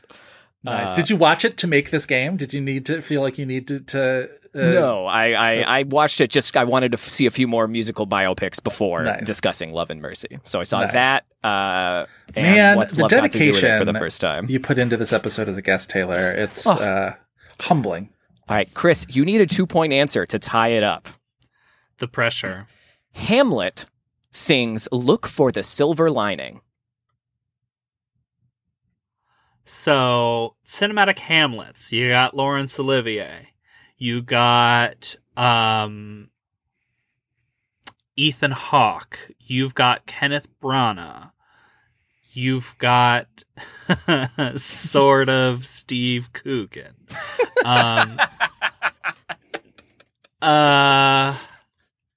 Is there another Hamlet that I'm maybe not thinking of? Ethan Hawke. See, Born to Be Blue kind of doesn't count, though I have called that Ethan Hawke's best performance at one point in time. Has Ethan Hawke done another musical biopic? That seems feasible. Branagh, I don't think has, so it's gotta be someone else. What Hamlet am I forgetting? I can't go for. I can't. You can't let go for the Joe hint just because you have won't this. win. Yeah, I know. you got to go for it. What's the song title again? Look for the Silver Lining. Look for the Silver Lining from someone who has played Hamlet, and hopefully. Oh no, it's there's Denzel Washington. No, that's Macbeth. I know there's another Hamlet that I'm forgetting. Maybe I'm Yeah. just mixing up Macbeths. I'm gonna. See, the thing is, if I even get this, even if I ask for the second clue, I lost and the game is over. So you can throw in a guess. Perhaps something you've mentioned. Yeah, I was gonna say Born to perhaps Be you're Blue. overcomplicating. Yeah, things why here. Born to Be Blue is the answer I came up with. Why do you think that doesn't count? Well, because, I guess he does sing in the movie, too. Born to Be Blue. It doesn't have to be a it's not a musical. It's just a biopic. Oh, okay. Well, yeah, sure. Like Hawke himself. Well, a lot of these people don't sing themselves. It's more just like their character does it. Right, Okay. right. Ethan Hawke in that movie, man. I love Born to Be Wow. Blue. I would have screwed that up because I would have said without thinking, I would have just said Juliet naked because that was the first thing I could think of. Oh, with Ethan yeah. Hawke singing, but that's not a the movie I biopic was because it's reading a for, but fictional. not a biopic. Good All right, movie. Good movie. Fellas, we have arrived in a tie. So the first person I hear shout out the correct answer will be declared the winner. Okay. Your clue is, I only have one clue. There's no hint on this one. Okay. Quasimodo composes Die Zauberflöte. Amadeus. I'm not. Joe beat you to Amadeus. Tom Hulse, voice of Nice. Quasimodo. Well done to Nice. Joe, but very, very close for Chris. Well done to Chris as well. fun Fantastic game, game, everybody. Taylor. Yes, that was wonderful. All right. What else do we Okay, want to say before- about love we haven't talked about and Cusack. mercy? That's how Goldie Hawn would say this. Love And Mercy. and mercy. And Mercy. We haven't talked John about Cusack. Cusack, it sounds like somebody who earlier was maybe hinting at they thought he was bad in this movie. I think he's really I've good. I heard do people too. say that he's like, if not bad, that like markedly inferior to Dano is what I feel like the party line on this movie was. But they have such different tasks, They and do. they're playing such different versions of Brian Wilson. I think Cusack is also just not an actor people really love. Yeah, people are predisposed, myself included, to be like, well, Cuckoo Bird, John Cusack. Was this the same year? It is the same year as Chirac? Chirac. Yep, I Okay. was about to bring that up. Right. Okay. And his recent tweet of like, I know someone who got paid 1/7 of John Cusack playing Dumois for a day. And we're like, your sister, you know someone who you're related to? John Cusack strike tweeting has been tremendous because he also went off on somebody and like called them, oh God. Fran Hoffner and I were texting about this, where he called them like a mental oyster or something like that. It's just like, was like insulting this person in the most fantastic level, like you absolute imbecile, you moronic like amoeba. It's so funny. Oh wait, I can probably just find it because I almost certainly texted it to Fran. So hold on a second. It's worth waiting for because yeah, I like that it's a very different performance than what Dano is doing. It helps, but at the same time, there is this gentleness to both of them. I don't normally associate John Cusack with gentleness, even when he is doing something like Say Anything. There is a little bit of a machismo to that, quote, nice guy in Lloyd Dobler. Say what you want about Lloyd Dobler. There's obviously debates to be had, but I really do love the kind of just he's non-threatening in a way that I rarely see John Cusack be in this movie. That is true. I will find this tweet. And I would also say it's not easy in the circumstances that this relationship is. Obviously, these are people who did fall in love in their circumstances, but I think portraying that in a movie and having chemistry, making the audience root for this romance, I don't think that's easy. And I do think he does have really good chemistry with Elizabeth Banks in this movie. Okay, I found the tweet. It was in response to somebody being like, rich American actors, want more money in the strike, yada, yada, dumb shit. So Cusack quote tweets, and I'm going to censor this for tender ears for at least one word, but not the other one. So maybe earmuff time. He goes, you dumb, stupid C word. You absolute fool. Then he's like, Dem socialism is FDR, the New Deal. Ever heard of it? You moronic ghoul, you mental oyster, you fucking stooge. We did band together for the GI Bill, the interstate, whatever, for workers' rights, clean water. Every right you have, you dumb fucking Gollum. That is like, that that is the opening act for Tiffany Pollard talking about Gemma Collins. Collins. 100%. 100%. Yeah. I mean, he's definitely given his Chirac energy on that tweet. Yes, big time. John Cusack, another never been nominated for an Oscar person. Some people That's say never gonna because happen. At this point, certainly not. Not popular. Yeah, probably not. What else? It could have been an original song nominee. It showed up at the Globes and Critics' Choice. This is, of course, the second song played over the end credits.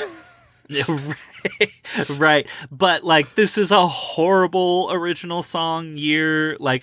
To the extent that I think a lot of people are like, yeah, the obvious winner is The Weeknd for 50 Shades of Grey for, a passable song.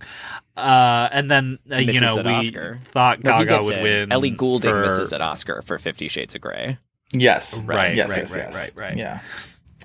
One day, Ellie Goulding, one day. What were we talking about best song literally yesterday, Chris?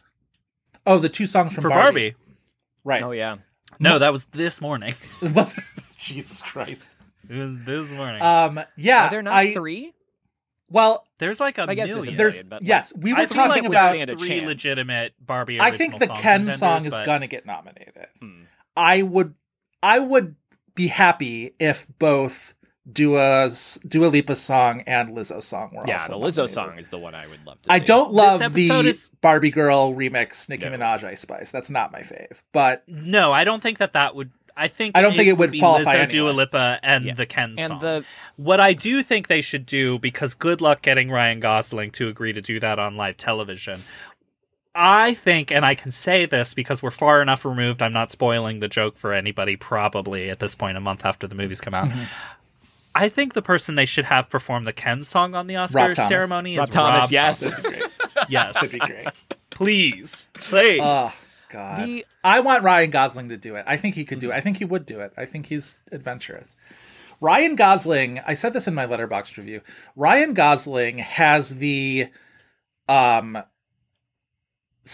for me, has the he's such a weirdo, we must protect him at all costs energy that people seem to be affording to Tom Cruise right now, where everybody's like, Tom Cruise can do whatever insane thing he wants, and I'll go show up for it. And I'm like, that's what I'm bringing to Ryan Gosling for the rest I think of Ryan his Gosling career. has more self-awareness about his weirdo stuff than Tom Cruise does. Yes, he That's does. why I feel like, Yes, he does. I don't know. I like them He's both. wonderful. Well, yeah, because people in interviews can ask Ryan Gosling about the Hey Girl thing, but you can't ask Tom Cruise about anything. Like, You certainly can't bring up the time that person squirted a squirt gun mic in his face in 2005 without Roger Avery pitching a fit on Twitter about it, for God's sake. Jesus Christ.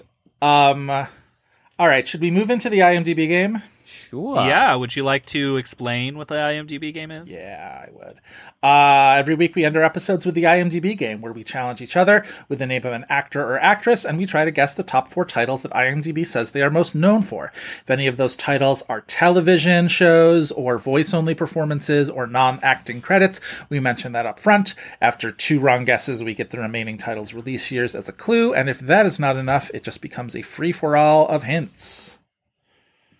All right, Taylor, as our guest, you get not only the choice of giving or guessing first, but who you are going to be giving or guessing from /to. I will guess first to make sure that my guessing is as far away from the end of the episode as possible so people don't remember it. And I will have Chris choose for me, and then I will give to Joe. Okay. Okay. So, for you, I have chosen somebody who was in this multitude of supporting actor bananas extravaganza in this year. I chose for you the indie spirit and SAG winner, who we have never done before, Mr. Idris Elba. Okay. Shockingly, no voice performances. So no Jungle Remember Book, the no moment Zootopia. Yeah, the moment of like, can we have Idris Elba play a human being / can we also see Yes, him? because it was Jungle Book, Zootopia, and Star Trek Beyond all the same summer. Right. All right, Idris Elba, no television either. No television hijack. either. And no, what is it, Luther. Or Right. his Yeah. Netflix DJ show. All right, God. movies. See, Netflix. Immediately I want to say, well, it's probably Beasts of No Nation because of those awards, but Netflix movies tend to not show up on these things. So I'm going to put a pin in Beasts of No Nation, and I'm instead going to guess. I'm blanking. I can think of a bunch of things where he's supporting, but I'm trying to think of some like big lead performances. He's more of a supporting guy most of the time. I'll just say Beasts of No Nation. I'm going for it. Correct, Okay, Beast of here No we go. Nation. Now, does Star Trek Beyond pop in there? It's not a voice-only performance. That's a big movie. But instead, I'm gonna go for it and say Prometheus. Incorrect, no shoot, Prometheus, though. That's a good guess. I will say Molly's Game. Also incorrect, unfortunately. dang. Molly's Game should kind of be there. Yeah. Like, he's in a huge Yeah. role in Molly's Game. He gets the big your years monologue. then. If we judge IMDb game by number of words said in a Yeah. movie, then like he would definitely be there. Doesn't he also do an American dialect in Molly's Yeah, Game? Such as He it does. is. He makes his best effort at it. He attempts. Your years, Taylor, are 2010, 2013, and 2017. Wow. Okay, 2010. I'm usually 2010 has definitely shown up in the IMDb game before, and I think we have regularly been like, it's not this movie, but it looks like it's this movie. So I will give you that hint. This isn't Smokin' Aces, but you might think it's Smokin' Aces. Oh, yeah. Yeah, I remember this happening, but I can't remember what it is. 2013 is not August Osage County, even though that is 2013. Wait, is he in August Osage County? I mean, if he were, I assume it would be on his IMDb game. It's on everybody's. Right, exactly. 2010 is not blank, but blank.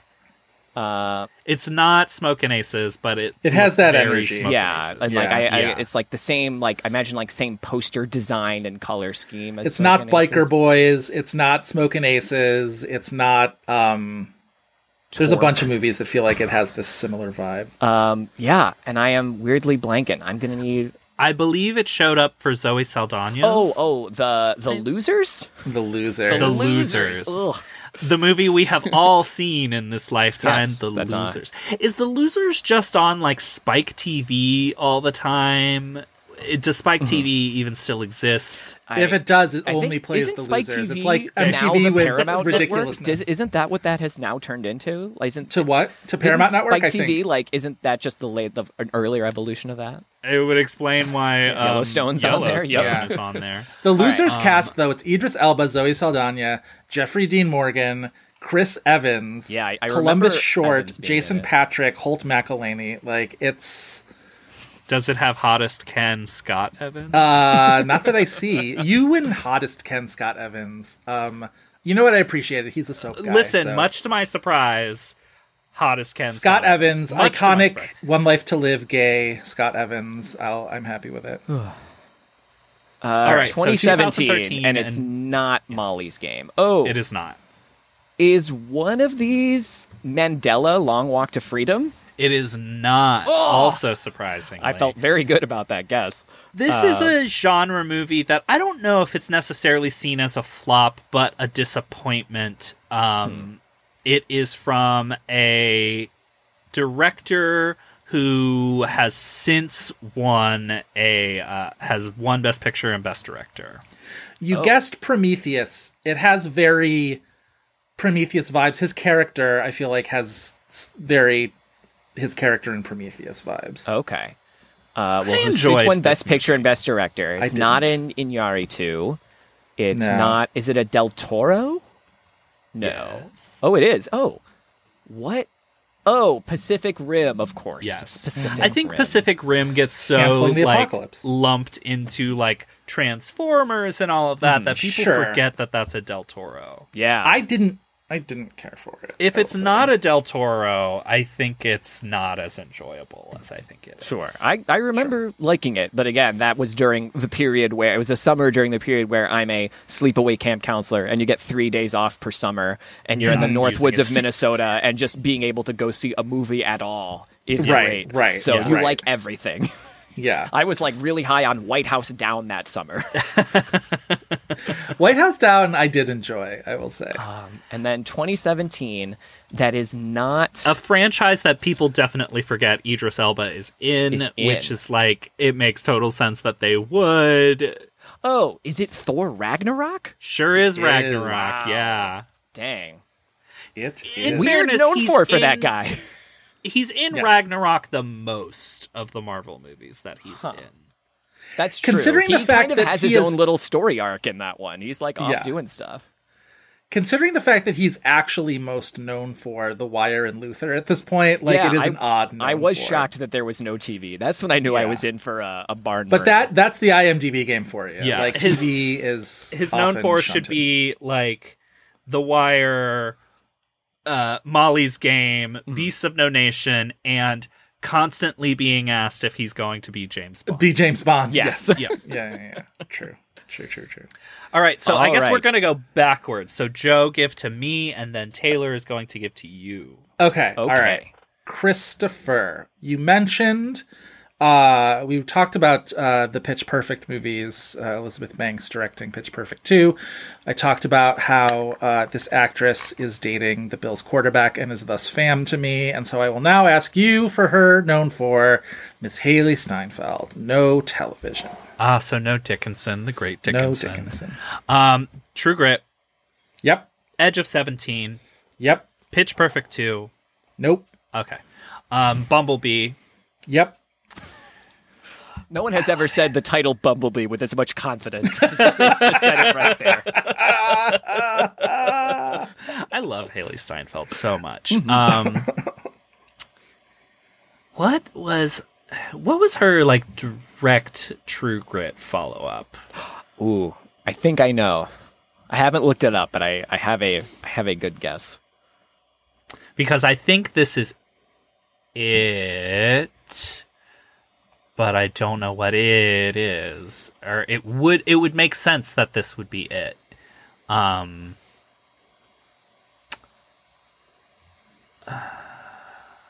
Though, I mean, this is going to make me stick up for Pitch Perfect 2 if Bumblebee is there and Pitch Perfect 2 isn't, because please. Miss Steinfeld, what is it? Pitch Perfect 3? It's Pitch Perfect 3. Wow. So you got it like 3.5 out of 4. Like you came real close. Her follow up to Was it that Romeo and Juliet that she was in? Well, it's sort of 3 movies in around the same time. It's Romeo and Juliet, Begin Again, where she plays Ruffalo's daughter, and then Ender's Game. Oh, which was like the big one. Yeah. Everyone's bad in Ender's Game. That's the problem with Ender's Game. Well done on Haley Steinfeld. You backed up your assertion that you are a Haley Steinfeld super fan. Yes. So very good. I am a Haley Steinfeld. Yes. All right, Taylor. What do you have for me? Someone from Love and Mercy who I think is great in the movie, who we didn't talk about a whole lot, is Bill Camp. Oh, yes. The great Bill Camp, who I recently learned is in Sound of Freedom, the frickin' QAnon Jim Caviezel movie, and I got really sad. And for Mira Bill. Sorvino. It's a bummer. It's a bummer. No. But I have not chosen Bill Camp. I have chosen the woman who is married to Bill Camp, Yes. Ms. Elizabeth Marvel. Elizabeth Marvel. Joe, Elizabeth Marvel. No television. No television, no voice work. She's so good in Mrs. Davis. If you guys haven't, I still have to Mrs. catch Davis up out to there. Mrs. Davis. She's so good. Okay. Elizabeth Marvel. No television. Meyerowitz stories. No, and that is why I was loath to guess Beasts of No Nation, because I was like, if Meyerowitz isn't for Marvel, there's no way. Yeah, So yeah. one strike. Taylor, I'm so glad you're doing this to Joe. He deserves it so much. God, fuck off. All right, Elizabeth Marvel. The problem is all the things. Well, you know what? I honestly think True Grit is going to be on hers as well. Is that your guess? Yes. It is double True Yeah. Grits today. Both playing the same character. Yes. Wow. Which is kind of amazing. What does she say too? She says this one really devastating line where she's like, move your hat, trash, or something like that. Like she calls somebody trash. All right, Elizabeth Marvel. Oh, Lincoln? Lincoln is correct. Ooh. Where she and Bill Camp play a married couple. That's the thing, is all that you're going to get for Elizabeth Marvel, if it's movies, is going to be stuff like that. Is she's just got small roles where she like devastates. She's credited as Mrs. Jolly. Sure. My drag name. Well, if that's going to work, then I am going to guess one of my favorite Elizabeth Marvel performances, which is The Bourne Legacy.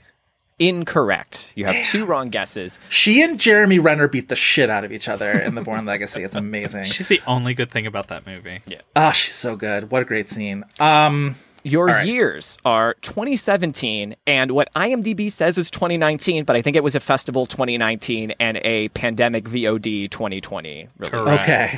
Okay. All right.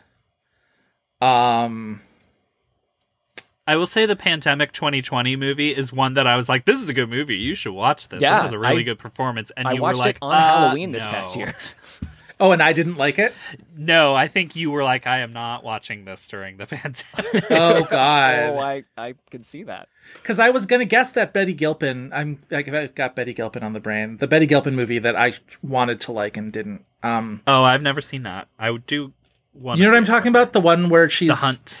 The Hunt, yes. This Well, I is wanted much to like smaller than that. Yes. Much smaller than The Hunt. Okay. And it's got bad pandemic vibes.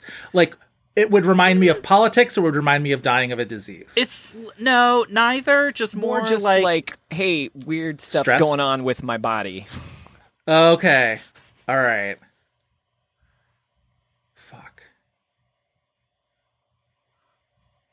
if it helps you the scale of it, this is an IFC movie. Okay. But it's not like She Dies Tomorrow, a stressful pandemic movie that it is, I did see. It's similar vibes. levels of like dread as She Dies Tomorrow. It's not the one where Haley Bennett eats push pins. Is it? What's it called? What is it called? Swallow. Yes. I really liked Swallow. Is she the woman at the end of Swallow? I believe she's the mother-in-law. husband's mom. Oh, she's the right. There's somebody else who's the woman towards the end. Yeah, I liked Swallow. Haley Bennett fucking rules in Swallow. Yeah, It's stressful Haley as fuck, Bennett's but great yes. in Swallow. What a weird thing to come up on someone's IMDb. Okay, 2017. Is 2017 like a big movie that she's got a small role in? Not exactly. It's not a big movie. It's but I not a haven't big seen it. movie. Okay. This It's is a- definitely a movie we received screeners for some reason. It's probably this director's least remembered movie. Great. Yeah. Super helpful hint, I know. Speaking No, well- of hottest Ken, Scott Evans. Is in this movie, No? but Chris Evans is. Yeah? 2017 director's least remembered movie, Chris Evans. Is it the one where he and Jenny Slate started dating? Yes. What was that called? Fuck. He's got the daughter. Oh God, what is it called? It's called. It's a past participle, one-word title. It's a past participle. Wait, past participle is something with an ed at the end, right? Yes. Okay. It's not like devoted, but it's like something about like what a good dad. It's What a good dadded. Or what a What a special good dad. daughter. Gifted. Gifted is Gifted. correct. Gifted. God. That would have taken me a year and a day. Thank you, Chris, for that. I don't remember what role she played. Who directed that one? Mark Webb. It's a Mark Webber picture. Right. That's a tough one, Taylor, Yeah. and I respect you for bringing such a tough one there and thinking I wouldn't retaliate for you. That's why you wanted to go first. Yeah. Well done. I had also had as a backup Timothy Oliphant, but that was somehow harder than Elizabeth Marvel. Oh, God. I feel like We'll we've had keep that in Timothy mind. Oliphant, Okay. and Timothy Oliphant is like stupid difficult. Yeah, like A Scream Perfect 2's Getaway not is on on there, there. right? No. A Yeah. Perfect Getaway fucking rules. Oh, Speaking yeah, of my I've never seen it. flowered beach shirt, that's a very thematically Okay. appropriate to a Joe Perfect Getaway. Reed Cannon, A Perfect Getaway. Love that movie. We'll find an excuse to watch it. There's no way we could watch it for this podcast, but I'll My force excuse people to watch it was somehow. recent. Remember, in the past like year, I had a cabin weekend, and of the like 4 barely functioning DVDs that were in the cabin, That feels it right. was like Despicable Me and like Toy Story and A Perfect Getaway. And I That was text Joe. your excuse. You should have watched it. I didn't watch it. Chris, you disappoint me. All right. You know who didn't disappoint me was Taylor Cole in this episode. Never I does. just- Incapable of disappointing. This was so much fun. Thank you so much for having me. Oh on. my God, thank you. We really appreciate you coming on. We, of course, love the theme music. And tell the people where to listen to you, because you have a rad podcast also. Thank you. that I Yes, really you love. can hear me 3 weeks per month, wherever you get your podcasts, asking people silly pop culture trivia questions on the Great American Pop Culture Quiz Show. It is super fun to do. We call for all sorts of very weird formats for music, movie, television trivia. Come listen to us, the Great American Pop Culture Quiz Show. Hurrah. And you can also listen to more of Taylor's work on our Patreon. Yeah. Come play with Theme us. music, Taylor's version. Yes. Patreon.com/This Had Oscar Buzz. You can listen to our, what are we calling it? Are we calling it an after show, an after hours show? We're calling it Turbulent Brilliance. That's all you need to know. right. Come sign up on Patreon, $5 a month. We appreciate your support. This is our gift to you, listeners. And in turn, you give us a little small monthly gift to us. Patreon.com/This Had Oscar Buzz. Can also, we will be plugging that on our Twitter, our Instagram, and our Tumblr. That is our episode. If you want Not more threads. Huh? No threads. Never threads. No, we're not going to be on Threads because no one is going to be on Threads Because I remember the 1980s. If you remember the 1980s, you have no business being on threads. Sure. If you want more This Had Oscar Buzz, you can check us out on Tumblr at thishadoscarbuzz.tumblr.com. You should also follow us on Twitter at @had_Oscar_buzz and on Instagram at This Had Oscar Buzz. We will be plugging the Patreon on all of those locations. Taylor, tell our lovely listeners where they can find more of you if you wish to be found. Sure. I'm on Twitter and Letterboxd at Taylor's Cole. And Joseph, where can they find you? Twitter and Letterboxd at Joe Reid. Reid spelled R-E-I-D. And I am on Twitter and Letterboxd at Chris V. Feil. That is F-E-I-L. We would like to thank Kyle Cummings for his fantastic artwork and Dave Gonzalez and Gavin Mevius for their technical guidance. Please remember to rate, like, and review us on Spotify, Apple Podcasts, Google Play, Stitcher, wherever else you get those podcasts. 5-star review in particular really helps us out with Apple Podcast visibility. So not only are love and mercy what you need tonight, you need to give us a 5-star review on Apple Podcasts. That's all for this week, but we hope you'll be back next week for more buzz. About Christmas that you've all been told, and a real famous cat all dressed up in red, and he spends the whole year working out in his sled. It's the little Saint Nick.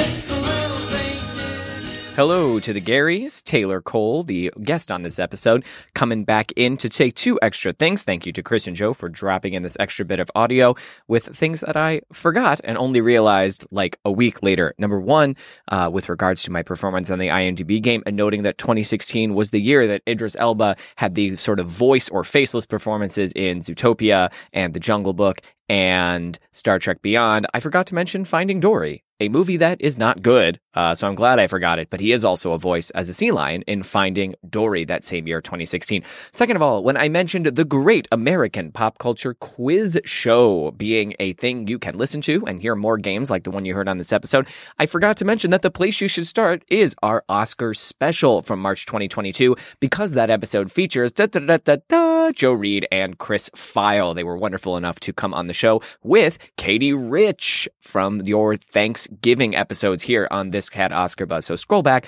to early March of 2022 and check out that Oscar special. Is a great first place to start for the Great American Pop Culture Quiz Show. Thanks so much.